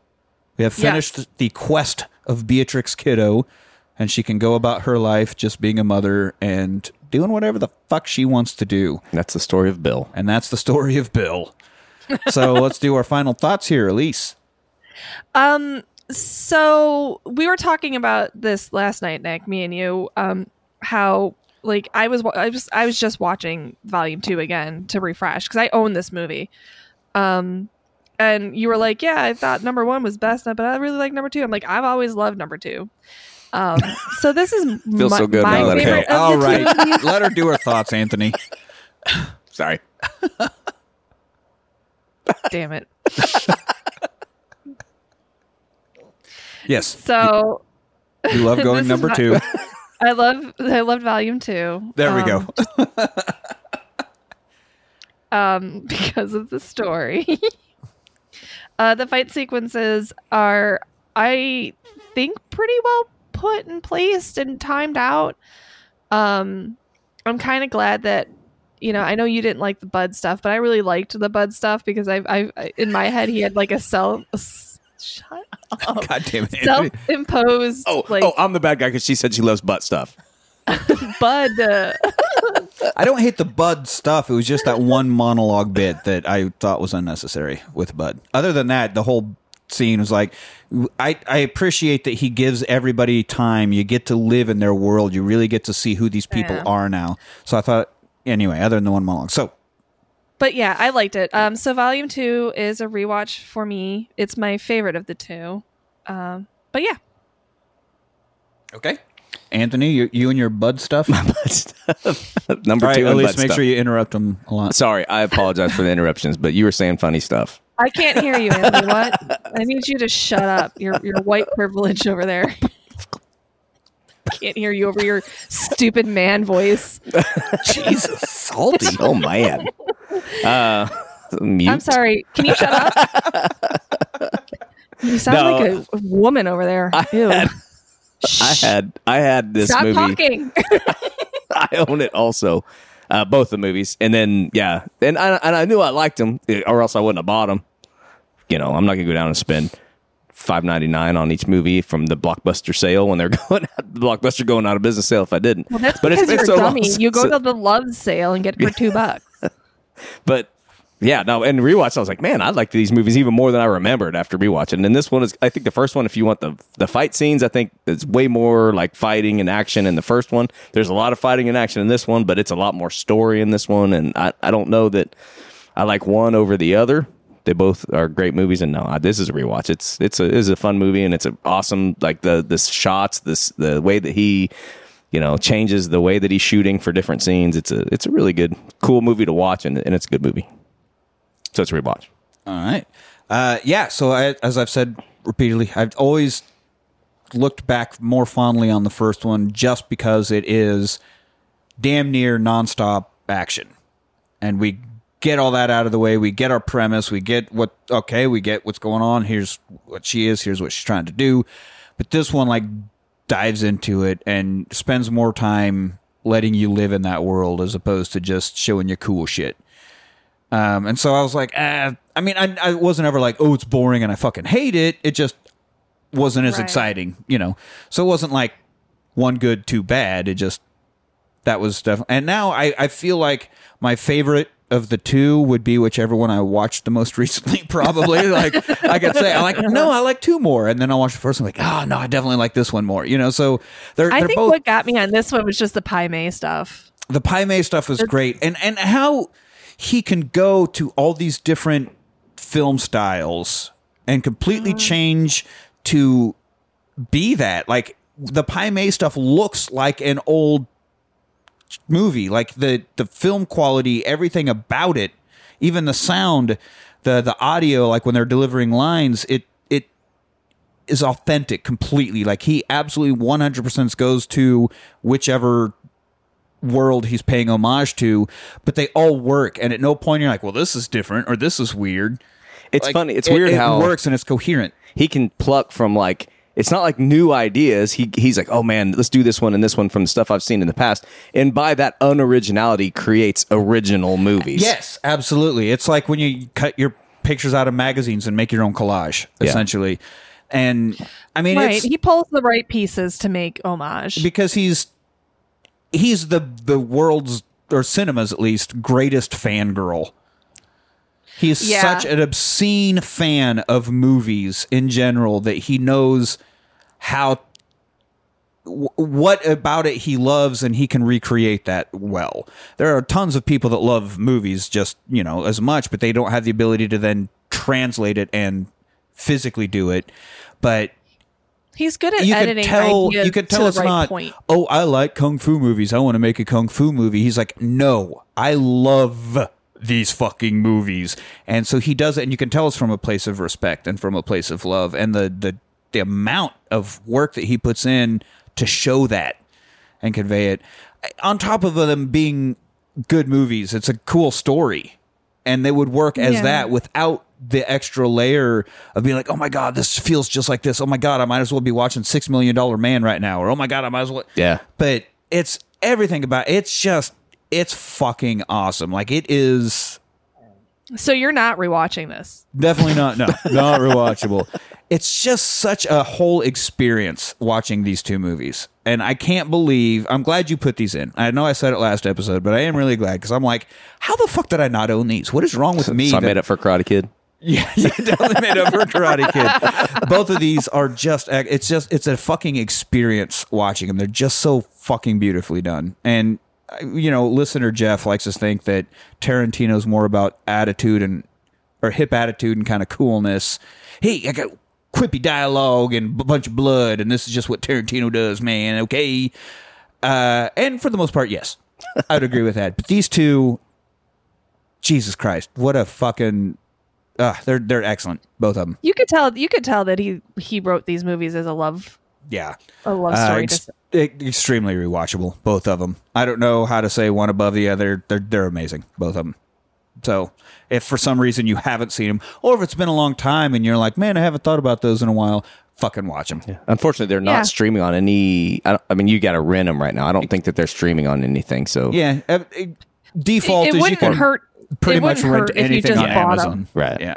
Oh yeah. I'm sure you could get the 2-set DVD on fucking Amazon for $5 or something. Like it's not going to cost that much. Google just own Play them or anyway. whatever. Yeah. And you can rent was it $1.99 to $3.99 to rent I movies own on them Prime on. anyway. You can get them on Apple TV. I got them for pretty cheap. Yeah. So watch them. Just watch them. I plugged them into the DVD player because I still got the DVDs. I got damn right. So there we go. That sums up Kill Bill. If you like what you heard, you can find us on Twitter at The Rewatch Party. Find us on Facebook at The Rewatch Party. Email therewatchparty@gmail.com. Let us know your thoughts on salty tits. Do you have a favorite snake? Do you have a favorite snake? How do you... I can't believe you didn't end that with, and that's the story of Kill Bill. Ah! Well, at least you kind of got it in there. Giggity. What do you feel about bud stuff? Email us about whatever you want to email us about. Do you like number 2? We love to hear from you, even if you're not as stupid as we are. Don't forget about our sister show, the Tournament of Champions, wherein we rate and review the likability and fightability of characters from these movies we review here. We put up polls on our socials where you, the listener, pick who makes it into the tournament in the first place, and then separate polls where you, the listener, determine how those battles play out. So find us on Twitter and Facebook because your votes do count. Don't forget about our Rewatch Party merch line. Merchandise! We've been mailing out shirts and mugs and tote bags and stickers, and apparently now we need to make swords that sing songs. Our merch line is inclusive. Or at least weird. make cool It's sounds. getting really weird. Yeah, or at least makes that sound. Worst ninja ever. I just know it. It's probably going to be my fucking brother's going to email like, yeah, I want a Rewatch Party fucking Hanzo sword that plays Hello My Baby every time I take it out of the sheath or something. He would pick Hello My Baby. Yeah, I'm like, God damn it, now we're going to have to make it. Fuck. Promises. $700. That's right. We promised it, so we're going to have to, yeah. It's You're going to have to priceless, pay bro. for it, brother. $1 million folding cash. Folding Yes. cash. Minus the Black Mamba, please. Yeah. Join comes us in a red next week. suitcase. Well, I'm sure you'd be fine with a white mamba, huh? Okay. Well, yeah, they aren't known as Death Incarnate. They're known as Can I Speak to Your Manager Incarnate. The Come Karen with a Mamba. little wig. The Karen Mamba. I'm Mamba number 5. Oh, there it is. Yeah. A little bit of Vivica in my life. A little bit of Oren by my side. A little bit of driver's all I need. A little bit of Bud is what I... Anyway.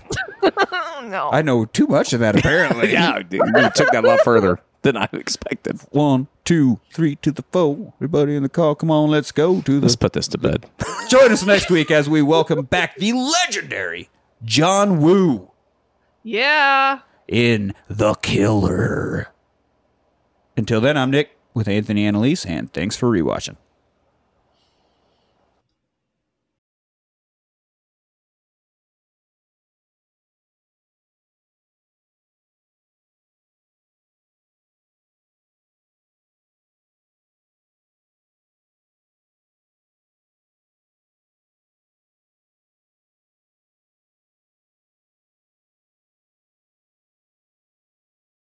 From tip to base, it's a long trip for sure.